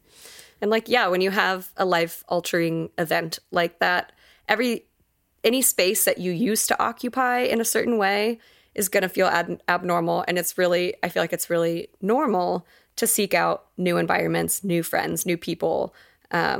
Because when you return to those old spaces, every little thing reminds you of your injury or your disability or whatever. Like the way you used to stand at your locker, this door you used to open every day that you can no longer reach the handle, or everything is yelling at you. Like, remember this. Yeah. And he asks Herc, when is it going to be normal? And I loved Herc's. I mean, Herc just says, boy, high school is never normal. But he kind of deflects it because, like, it's not. It's just not going to be normal. Yeah, it's not going to be like it was. Yeah. Yeah, that was... I'm glad that he's back, though. Like, I like that we're furthering his storyline because I felt like we've kind of forgotten about him a little. I mean, we haven't, but, like, he's just kind of been... Nothing's really changed for him in a bit. It was getting kind of stale, especially with the, like, Lila, we're getting married. Proposal. Jason's fighting with Buddy Garrity, Right. I actually forgot that they were engaged when he's talking about like, I'm going to go to Beijing and whatever. And she's like, what about us? And I was kind of like, they're like dating. I'm like, oh no, wait, they're engaged. Like he really needs to factor in like I thought you wanted to spend the rest of your life with me. You're making all these plans. Okay. So Coach pulls, Coach Mac out of the room to tell him that he has to do an apology. Love that Coach Mac was doing driver's ed. Yeah. That's what that was. Okay, I thought he was teaching a class. Coach Mac's driver's ed class. Okay, thank you. Because I was like, why is he telling them to get out their license? Like, I thought he was at the school and he was like teaching a class. Yeah. Yeah. Yeah, because he shouts at them. He's like, you got to read your book if you want your license or something. Yeah. But anyways, I loved what Coach had to say in very Coach Taylor, like, few words. Yeah, I'm going to play saying a lot with a few words. Okay, sweet. Been listening to the radio, huh? I just got done talking to the superintendent. They're getting calls from newspapers and stations all over the state. Like they got nothing else better to do. You need to issue a public apology. Apology for what? For being truthful? That's not the way people heard it. Oh, what people? A bunch of them PC sons of bitches trying to get my job. I'm afraid it's not just a bunch of sons of bitches. Well, all right. You telling me that you think Matt Saracen has as much natural ability as a smash? What I'm telling you is that it's not too damn smart to be making generalizations about people's abilities based on their color. Think about that. That's what I'm saying. All right. What's done is done. No apology's going to change that. I'm not making a request. Yeah, love it. Yeah, I love that he, he's like, it's not about what you're saying. Like, it's the overarching fact that you made a generalization about a race. Like, yes. Even if it was, first of all, it was negative, but even if it was completely positive, like, that's still not okay. And even if Smash does have more natural ability, it's not okay and not accurate to say that it's tied to the color of his skin. Right. Yeah, I loved his response, but also I like Coach Mac says, "Oh, those sons of bitches, PC sons of bitches, PC sons of bitches," and Coach, because I feel like that's an initial when you are getting defensive and reacting to something emotionally. The first thing you're going to do is degrade the people who are calling you out. Say, "Oh, I mean, if we've learned anything from Trump, the first thing you do is degrade and discredit. Yeah. There you go. Discredit the people who are calling you out." And then Coach is just like, they're not sons of bitches. These are regular, intelligent, adult normal humans who are upset by what you said. Exactly. Yeah. I just like that Coach gets it and just lays it out for him. He's like, this is not a request. This was wrong. You're doing it. So, yeah. Coach Mac. I hadn't heard the term PC until like Trump's election. I don't know about y'all. Yeah. Really? I mean, like I felt like, because we grew up in Texas, like everybody was talking about being like how being politically correct was bullshit. Stealing our freedoms. Yeah, like stealing our freedoms. Yeah. So y'all can't see my sarcastic face. That was but like I really didn't hear that term tossed around a lot until Trump's election because everybody was complaining about the media. So I thought it was funny that he said PC. That really stood out to me. I noticed it too, but in a different way. I felt like it seemed actually like an old word. Really? Yeah. I feel like I've actually heard that for a while. Now it's more like woke or whatever. Like PC was kind of the first one. And shout out to our Kids Who Care fam. There was a song called Mr. PC, Give Us a Clue.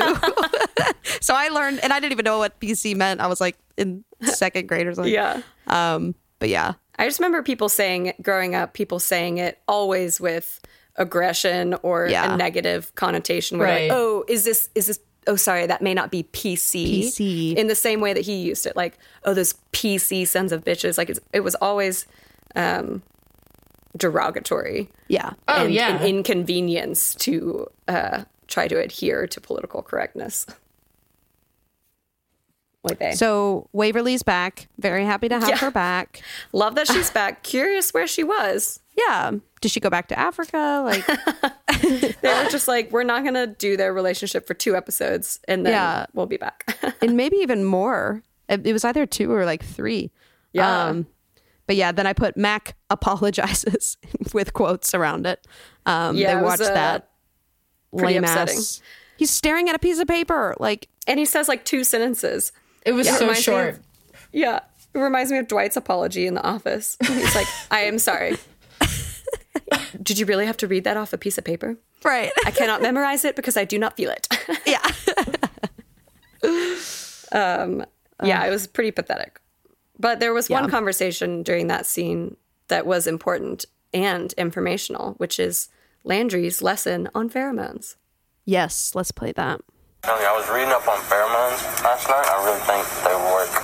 There's no smell that's going to make Julie not hate me anymore. A lot of studies have shown that responses to odors depend on emotions felt whenever that odor was first smelled. Okay, even if that wasn't the stupidest thing that I've ever heard. I mean, I don't even know what kind of smell that Julie would like. Well, I mean, she likes her dad, doesn't she? So why don't you figure out what type of soap he uses? And you go out and get that kind of soap. You're retarded. Yeah, at least just try it. Hey, guys. Speaking of PC, another I know, R-bomb. I hate that. I know. I was like, I love this scene. Why did you have to ruin it with that? But, oh my gosh, so funny. She likes her dad. Find out what kind of soap he uses. It reminds me of Gilmore Girls when the weird roommate is like talking about musks. she's like, you should work up a nice musk before your date. Jog around the room a little bit. Work up a nice musk. She's going to have a nice musk. I did have an ex-boyfriend who had a nice musk. Claimed that he could smell me long after I had like left. It was your pheromones, babe. Yeah. And he was like, I don't know, like sometimes I can just like, it smells like you. And I'm just like, that's weird. That's like, weird. Don't tell me that. It's weird. I mean, obviously people have smells, or like certain people have smells, but even I like when I like someone I know wears a specific type of perfume and then you like smell it somewhere and you're like, oh, I wonder how they're doing. Like it just brings it to mind. I know. I love that. And I feel like there were a few people I knew growing up who had really distinctive like perfume that they used that I remember vividly. And I've always wanted to be one of those girls that consistently uses perfume at all, but also the same perfume every day and could have like a smell. I know. It never happened. I wonder what my musk maybe smells one day. like. Some people are musky though. Like, my brother is really musky. Real musky. Our whole family, he really doesn't like it, but when we talk about this, but he doesn't listen to the show. So. But he like really has a distinctive smell. It's not bad or good. It's like just a smell. Yes. I think it's because his hair is really oily. Like his pillow always smells very much like Blake. Yes. But yes, I loved Landry's suggestion that Matt should buy whatever soap Coach Taylor uses. Yes, that was great. And then I love watching the powder puff practice, and like Matt is way too nice to be a coach. Like he can't. And I love Tyra being like, "This is your quarterback, seriously." Like Matt, what are we doing? Let's get this going. It was so great. Yes, watching them both like at first hate being like on the bleachers, like stupid, right? And then getting into it. And then Tim is always just like on the other side of the field, like, we gotta get a W. I love it. Like, I see a W in my eyes. He kept just screaming things that were so funny. I feel like I was definitely like, I love Tyra in this episode. This is probably one of her best. And because I know that I would be Tyra. I would be that person. Same. I'd be like, Matt, no, I'm taking over. But then I'd also want to coach like Tim Riggins. Yes. You know, because I want to win, and I get upset anytime any of my teams lose, which is a lot because I'm a Texas Longhorns, a Dallas Cowboys fan. But yeah, it's a rough life. Yeah, but you grow up in Aledo too, and everybody's like, you win everything. So right. You're like, I'm used to winning. I need this back. Well, but we stand our high Tyra. school, we're used to losing. True. Yeah, so I'm kind of used to it. But it made our wins that much sweeter. That much sweeter. I'm going to give my game ball to Tyra this episode for sure. Don't spoil it. Definitely. But yeah, she was so awesome. We're going to do game ball within the breakdown, right? It's not going to be a section. So, yeah. Good point. Yeah. Yes, I loved watching them both play. And that Julie's still mad at Matt for the calendar late night party situation. Yes, they're not out of the woods yet. Yeah. I would still be mad too. Same. I'm a jealous gal, and that would have really pissed me off. Yes. But I love that she's like slowly warms. I know. To him as they get like more competitive. Yeah, it's really cute. And then I love so she comes home, and this was when he's like, wait, she a quarterback? And they like go out and play, and it's really cute. Yes. Oh, wait, can we play the Coach Taylor line that I love so much when he's the like, flippant one? Flippant. Yes. Okay, that's what I was going to say. Yeah, I can find it. But that's such a Coach Taylor trope. He like fixates on a word that's kind of interesting, and then he repeats it. Don't be flippant. Don't be flippant with me. Like, it always works. It makes me laugh every time he does. Same. I do love in this clip though what he says about, instead of like reprimanding her, like, don't ever do this again, he's more empathetic than that, and he's like, don't break our trust. Yes, because that's something that she would value too, even as a teenager. Right. Yeah. All right, here it is. Figure out what it is. Yeah, that's understood. And when you figure out what my punishment is, I'll be in my I bedroom. don't want you to be flippant with me. I don't want you to be flippant. She's such a brat. Ugh. This is only the beginning of Julie's sass. Yes, y'all, it just gets worse, unfortunately. Only sassier. Yes. And then Tim, this was a perfect episode of, besides like Coach Taylor and Tammy, like white people just failing to be allies. Like Tim goes and talks to Smash at Alamo Freeze, and at the beginning I'm like, oh, this is great. He's like seeking him out. He's like, we need to focus on state. And then he's like, okay, you get with your boys. And I was like, oh God, no. Tim. Like Tim. Yeah. And Matt, what he's asking him to do, Tim is asking them to lie down. Exactly. And to let it slide. Yeah. And even Matt, like, he tries to talk to Smash at the very end. I'm like, dude, where have you been? Like, why aren't you trying to mend things? Like, I know he's focused on Powder Puff and Julie, but like, he was kind of like a late to the game there. I was just like, guys, come on. But also, he's never been one of the more like outspoken leaders. True. So I did find that kind of funny that he's just like, oh, hey, we should talk about this. Smash is like, I'm already on it. I'm literally about to peaceful protest right now. Yeah. So get out of my way. That was great. Yeah. I forgot that Smash was working at the Alamo Freeze. I know. We haven't seen him there in a while. And I also love just them establishing the fact that Tim and Smash don't like each other at the beginning. He's like, nice hat. And he like takes it off. He's not laughing. He's like, annoyed. You know, they just like, they will never kind of totally be on each other's side. Absolutely. Yeah. They're too, they're both too egotistical. What's the word I'm looking for? That seemed right to me. I'll leave it. So then we have the Powder Puff game, and I love how Lorraine has a sign for Julie. Oh my gosh, I wrote that down too. So cute. It just says quarterback Julie. Quarterback. Yeah. Or Julie quarterback. So cute. Leah, what are your feelings about Matt's grandma? I mean, so I've watched this show like a number of times, and I've never loved her, and I don't know why. I'm not prejudiced against old people. I'm just gonna say it. I just want to like put that out there. I don't know what it is about her. I think a lot of it is I get frustrated that he's taking care of her. Yeah, and I'm frustrated that there are times even like later when he's like thinking about college that she gets a little selfish, and she's like, I don't want to be put in a home, and I don't want you to go away to college. And he ends up like staying because he's very much a pushover. And I just, I think she holds him back a few times, and it's something that I'm like, you know, he's got a whole future ahead of him, and you're kind of like your clock's ticking. So I know. I like her. I've never like loved, like gushed over her.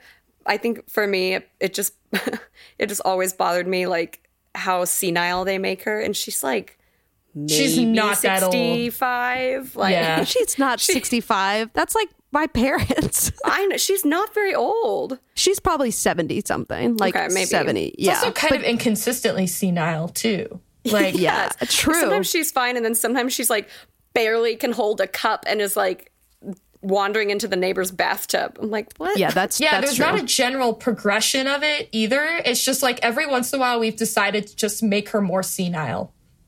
Right. I think it's one of the few. I mean, this happens in every TV show. Writers can't be perfect, but I think it's one of the forgotten threads for them that every once in a while they just like pick up and then put back down, sort of like the Taylor's backstory and like where they lived before this. And y'all know how that bothers me. Yes. But every once in a while they'll pick up that thread when it benefits them. Right. And then they'll put it back down, and it's kind of frustrating. They definitely do that with her senility. Yes. We love that word. But I did love her sign. It was quite cute. Very cute. Yeah. And then we have Tyra tackling Lila, which was just great. And then she rips her flags off of her after she tackles her. I know. It just laughs. I love that. But I also love the subtext of it in that we didn't hear barely any dialogue or anything, but they show us her suspicions about her mom and Buddy Garrity. And it's really subtle, great storytelling. Just we are watching Tyra watch them. Yes. Well, I loved when she sees them in the stands and he's kind of whispering in her ear a little bit, and she just looks from them and then zeroes in on Lila. I know. I'm going to get her. I'm going to immediately take this out on this girl who has nothing to do with it. Although I did think it was super annoying when Lila in the school hallway is like, I heard your mom's doing great at her new job. That would piss me off too. I know. I really don't, which I wrote down that awkward spoiled snob moment where Jason's kind of like, yeah, you kind of are. Like, what? Was really supportive fiance in this episode. Very rude. Yeah, Jason was very rude in this episode. He was a dick. It was awkward. But I think she's one of those like, she's really not trying to be a snob, and she really wasn't saying that to her to be she was like well-intentioned. Yeah, it's well-intentioned, but she needs to be more aware of how her like what she's saying affects people. Like it's like the intentions versus effect or whatever. I don't remember what that's called, but like she didn't mean to be rude to Tyra, but like think about it, girl. Like your dad or her mom is working for your dad, and like is subordinate. And then she's like, like patronizingly, yeah, like she's doing a good job. Yeah, like I know you didn't mean it, but think about it. Yeah, but it was a great tackle. Was a great tackle. It was. And a great little bit of storytelling. Very curious to see what happens with Buddy and Miss Colette. Miss Colette. Who is a slamming hottie, though, I will say. Yeah, she is. She looks good. She looks real good. She really looks like she would be Tyra's mom. Oh, yeah. Yeah. No, they look really similar. Yeah. I recorded this because Jason sounds like a character to me, and I want you to maybe guess what it is. Okay. Kind of the things that he's saying and the way he says it. School was a mistake. It wasn't. School's a mistake? It's not. School's not a mistake. Fitting in was a mistake. You fit in fine, Jason. No, I don't fit in fine. And even if I did fit in, I don't want. Especially that last part. I mean, this is so weird. He kind of sounds like Simba to me. Like, I don't want to fit in at Pride Rock. I don't want to go back. And even if I did, I wouldn't. Yeah, I was not going to get there. Yeah. Really? I mean, it was we have made certain random connections before. Yes, Lion King is in our zeitgeist pretty, often. But yeah, that just struck me as straight Simba for some reason. I mean, he is a little Matthew Broderick-y. Yeah, he's a little nasally in this episode, so I think that's why. Also, like, he did one day, and he's like, I'll just take the GED. This is stupid. I'm like, dude, try harder. Chance. Yeah. I mean, I thought, like, I think the most striking scene with Jason was him walking through the hall. I mean, not walking, obviously, wheeling through the hallway. Awkward. Wheeling through the hallway when he first returns. And, like, not everybody's swarming to him, but, like, a couple people are, which I think is super important. Because I don't know if that was your experience, Carly, but, like, for me, when I returned to school, it was, like, not everybody was coming up to me, right? Like, some people were like, oh, like, whispering like, oh, that's Leah Van. She had cancer.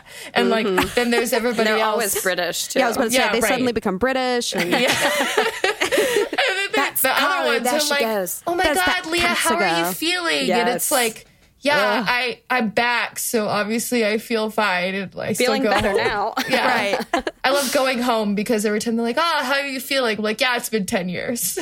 Yeah, we've talked about that before, where people will literally ask every member of my family, how are you doing? How are you doing? And then when they get to me, they say, how are you feeling? And I'm like, still?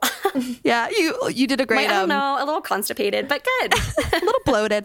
You did a good impersonation. You're like, Carly, how are you? Like, your voice changes how too. Are you? How are you, sweet girl? Okay? You are so strong. For you. Been praying for you. Really makes my hackles stand up. I'm sure. Just kidding. I mean, so I thought all those people care. It means they do. Just means they care, but it's also super fucking annoying. Funny that Jason thinks he's gonna make a living being a quad rugby player, because even Olympians, unless they win multiple gold medals and get a ton of sponsorships, they actually don't make that much money, and they're like not disabled Olympians, right? Right. Like they're the most famous. If he would make money if he was on the league. Like not get paid enough, to be on the though. team. Yeah, no. Yeah, but not enough. Buddy was right when he said, if you can't make a living off of it, then it's a hobby. Yeah. Yeah, I mean, I would be like, I love the ending shot of that conversation between Jason and Lila, because it's just like Lila kind of exasperated, baffled, just like looking not into the camera, but sort of away. Yeah. She doesn't respond to him in the scene, But I would be super frustrated too. He's making huge decisions. He's also being really impulsive, like, oh, school, I'm going to go back to school. Oh, no, school sucks. I'm just going to take the GED. Did I not tell you that? I'm going to go to Japan. China, excuse me. Oh, yeah, Beijing. And then also, says that she's spoiled. Right. It's really bad. He's striking out left and right. He has a male complex about him. Like he's very insecure about being able to provide for Lila, right? And especially now as like, being crippled. And I can understand that, but Lila's actually very smart and very good in school, but she doesn't realize her full potential because she has completely relied on this guy. Right. So yeah, I mean, like Jason could go to therapy. I think he could. He should. We all should, but he can really afford should. to do that. Yeah.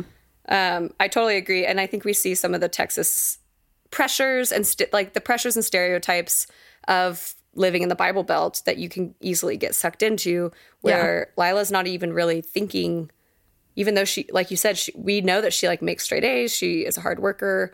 She's a good athlete, and she's not even thinking about her future. She's just focused on the boy, which is partially youth, but also I feel like it's just easy for women to fall into that comfortable stereotype in the Bible Belt of just marrying quickly, making sure that you're quote unquote safe and comfortable.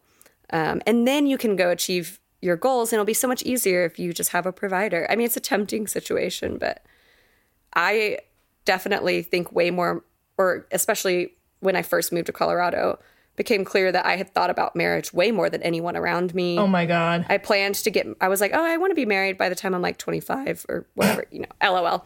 But I remember other people around me being like gaping at that and me just being like, oh, is that unusual? I guess that's weird. Okay. And that was Colorado, totally. Yeah. Sorry. Go ahead. No, go ahead. My year in Colorado, I felt like I met people who were like 40 and single, thinking like, why are you thinking about marriage right now? You're so young. Like, I'm only 40. And you're like, yeah. You're like, oh, yeah.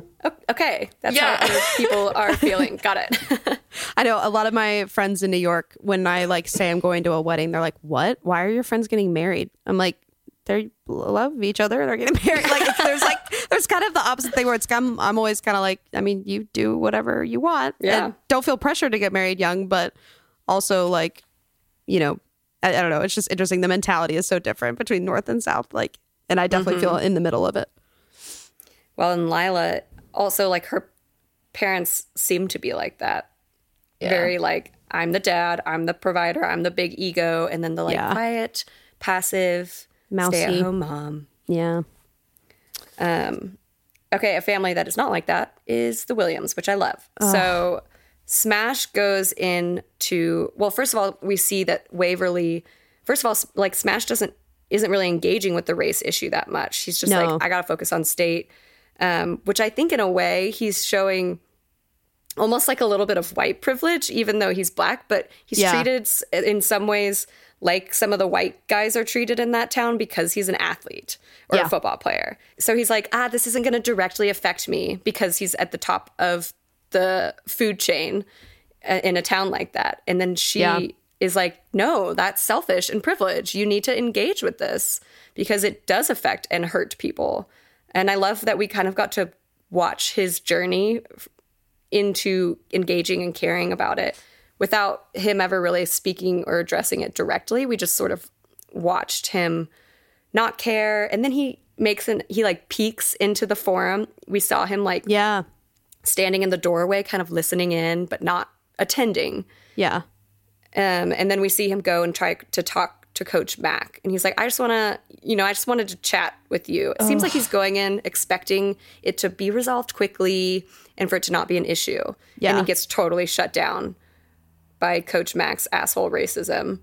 I know. And he's like, I'm just trying to have a dialogue with you and like let you apologize to me. But I think that's interesting that Smash is on the periphery the whole time.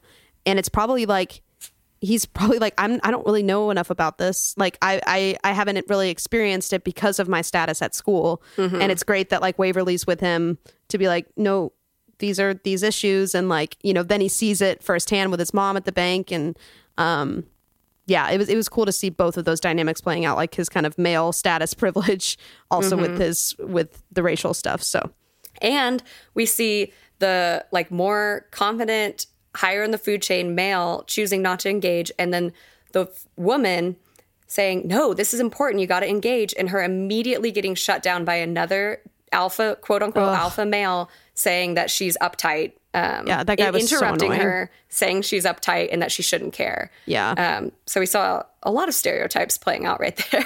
We did. Yeah, that guy was a piece of work. Oh, he looked like the worst. But yeah, I think we should. I think the last scene I'm gonna play is the Tammy Eric moment. Well, it didn't go very well, honey.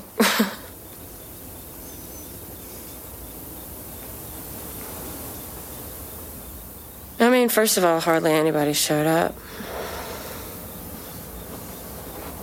But then, I mean, I wish you could have seen the way these kids were yelling at each other. Calling each other names.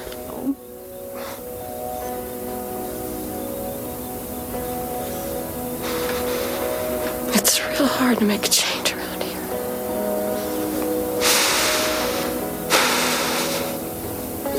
You know you're an example to aspire to, don't you? You give them an opportunity to express themselves that they wouldn't have otherwise, you know that, because you're always there ready to listen to them. You never shy away from difficult subjects. They know they can trust you. It's a rarity.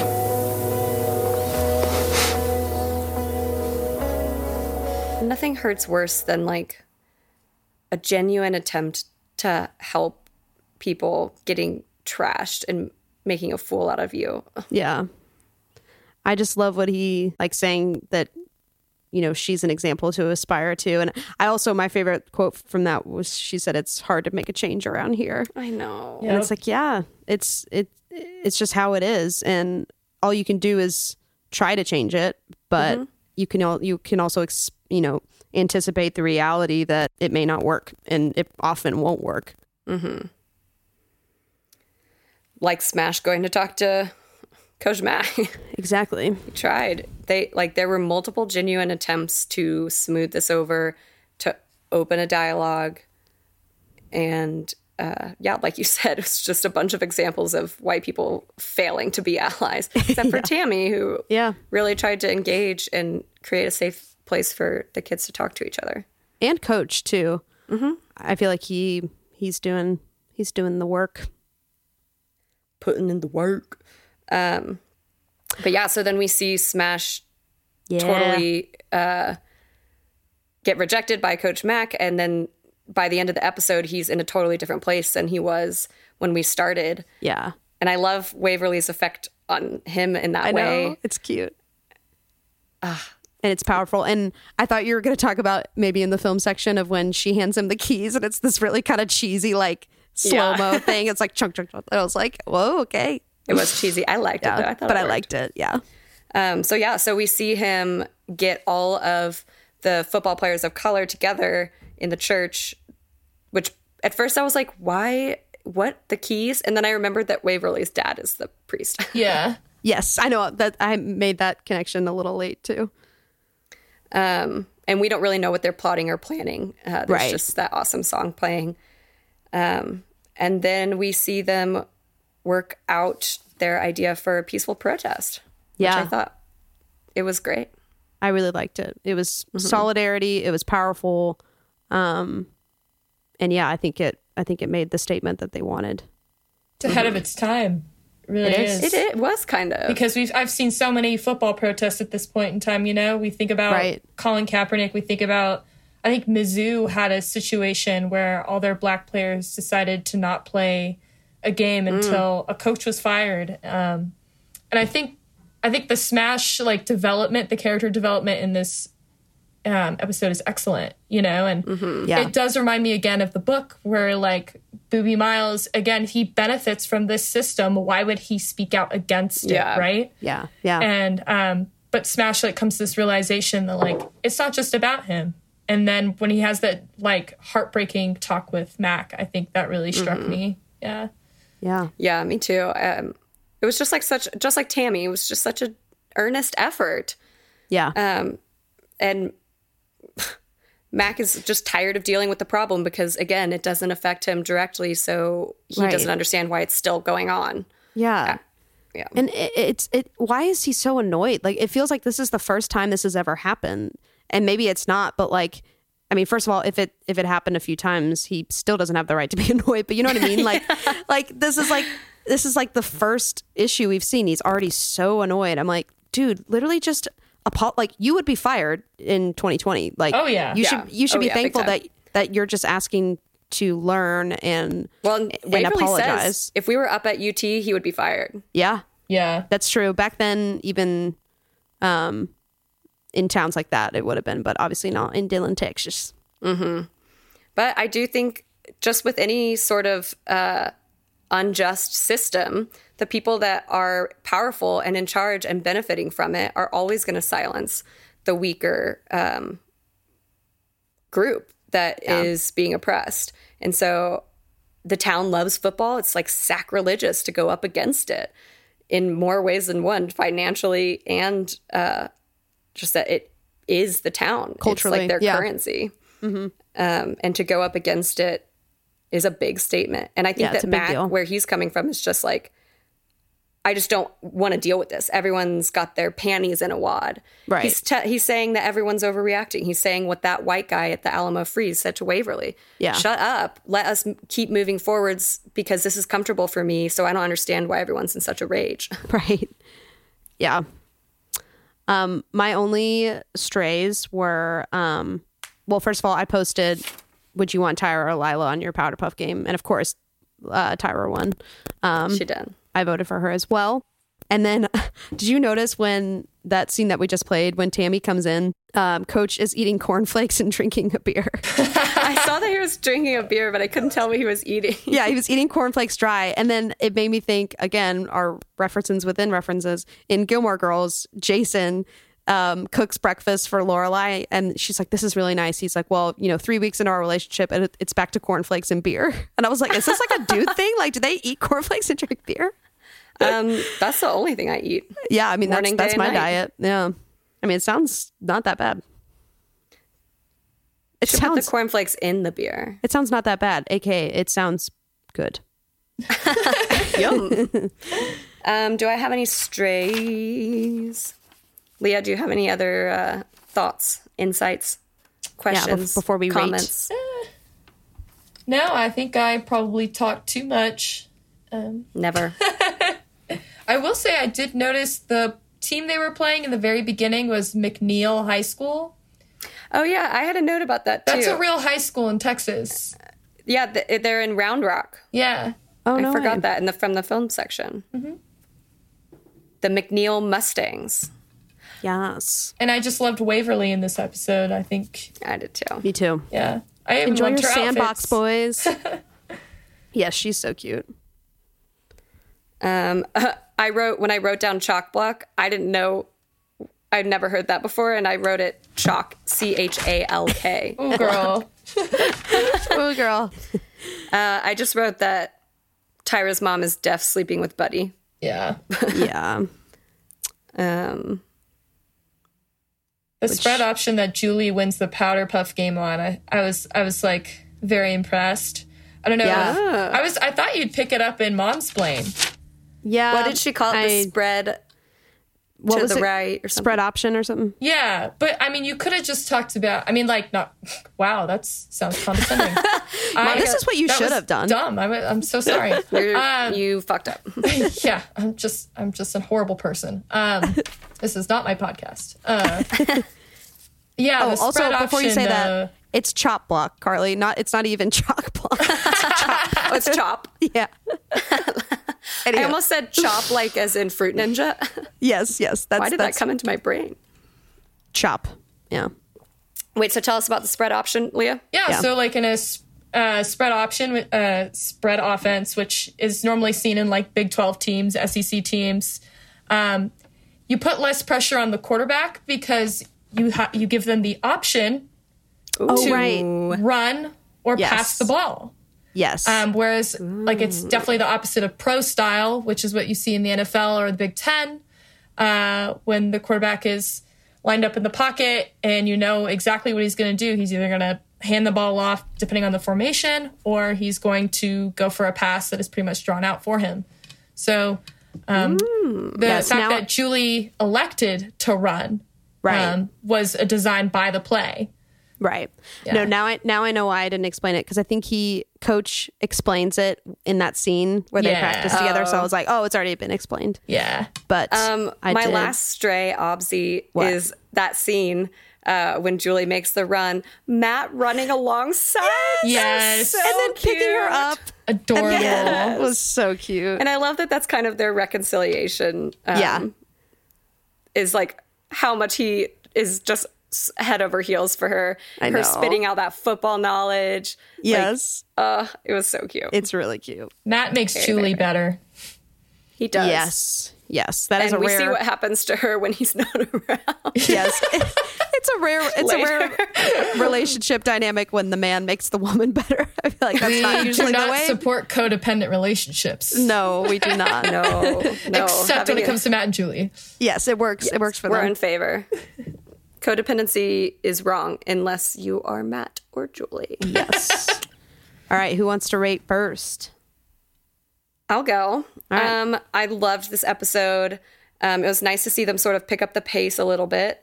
And I just thought it was super packed, as we've mentioned, 10 million times, the democratization of their storytelling. We saw new developments with Buddy and Tyra's mom. We saw Tyra, we saw Julie, we saw Lila and Jason have moments. We saw Jason struggling in school. We saw Coach and Tammy. We saw the racism factor in Smash, and his whole family looking to buy a house. Like, there was so much packed into this, and it didn't feel rushed, and it didn't feel chaotic. I thought it was all very relevant, and just really pleasant to watch. All of our characters moving forwards in this way. And I loved the race element. It's poignant and important and ahead of its time, because they don't really get silenced, which happens in a lot of movies and storytelling. Yeah. They take a stand.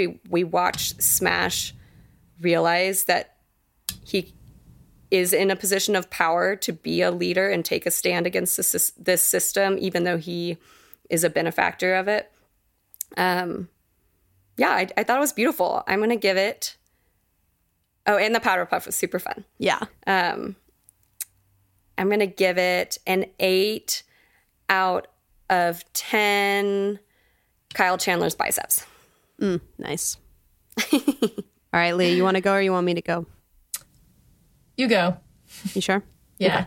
Okay. You sure? Carly, you said that very, very well, very eloquently. I'm just going to echo all of that, because they packed so much good stuff in this. And like you said, it wasn't rushed. Like, it was all perfectly placed, which is a little Haunting of Bly Manor reference. Shout out.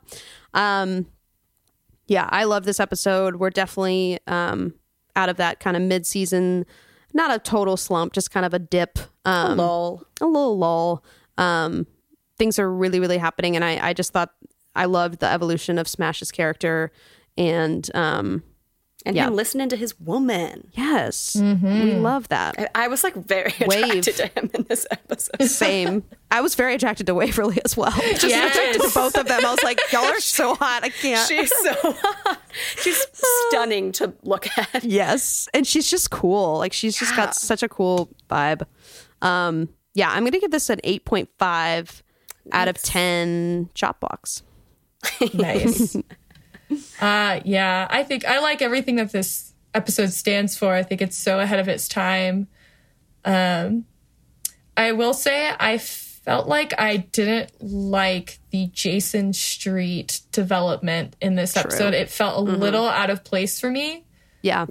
I think Waverly had some amazing lines. I thought her script was stellar. I think she said, "Enjoy your sandbox, boys," and like the opening scene. Yes. And I thought that was probably like one of the highlights too. So because again, someone's telling her to like chill out, we're just playing. Yeah, right. Have fun in your sandbox. There's so much going on like in front of your eyes, and then there's so much going on in between the lines of this episode. Mm-hmm. So I'm gonna give it a 8.75. Yes. Tyra tackles. Awesome. Yes, love it. I loved after her tackle, Lila's like, we're supposed to be having fun. She's like, oh, I'm having fun. Yeah, she's like, oh, no, this is very fun for me to tackle you. Yeah. This is fun. Yeah. Love Tyra. Honestly, it would be fun for me to also tackle Minka Kelly. Yeah. Yeah. I'll tackle all those people on that field and enjoy it. Except for, what was the girl quarterback on Matt's team? She was awful. Ugh. Oh, yeah.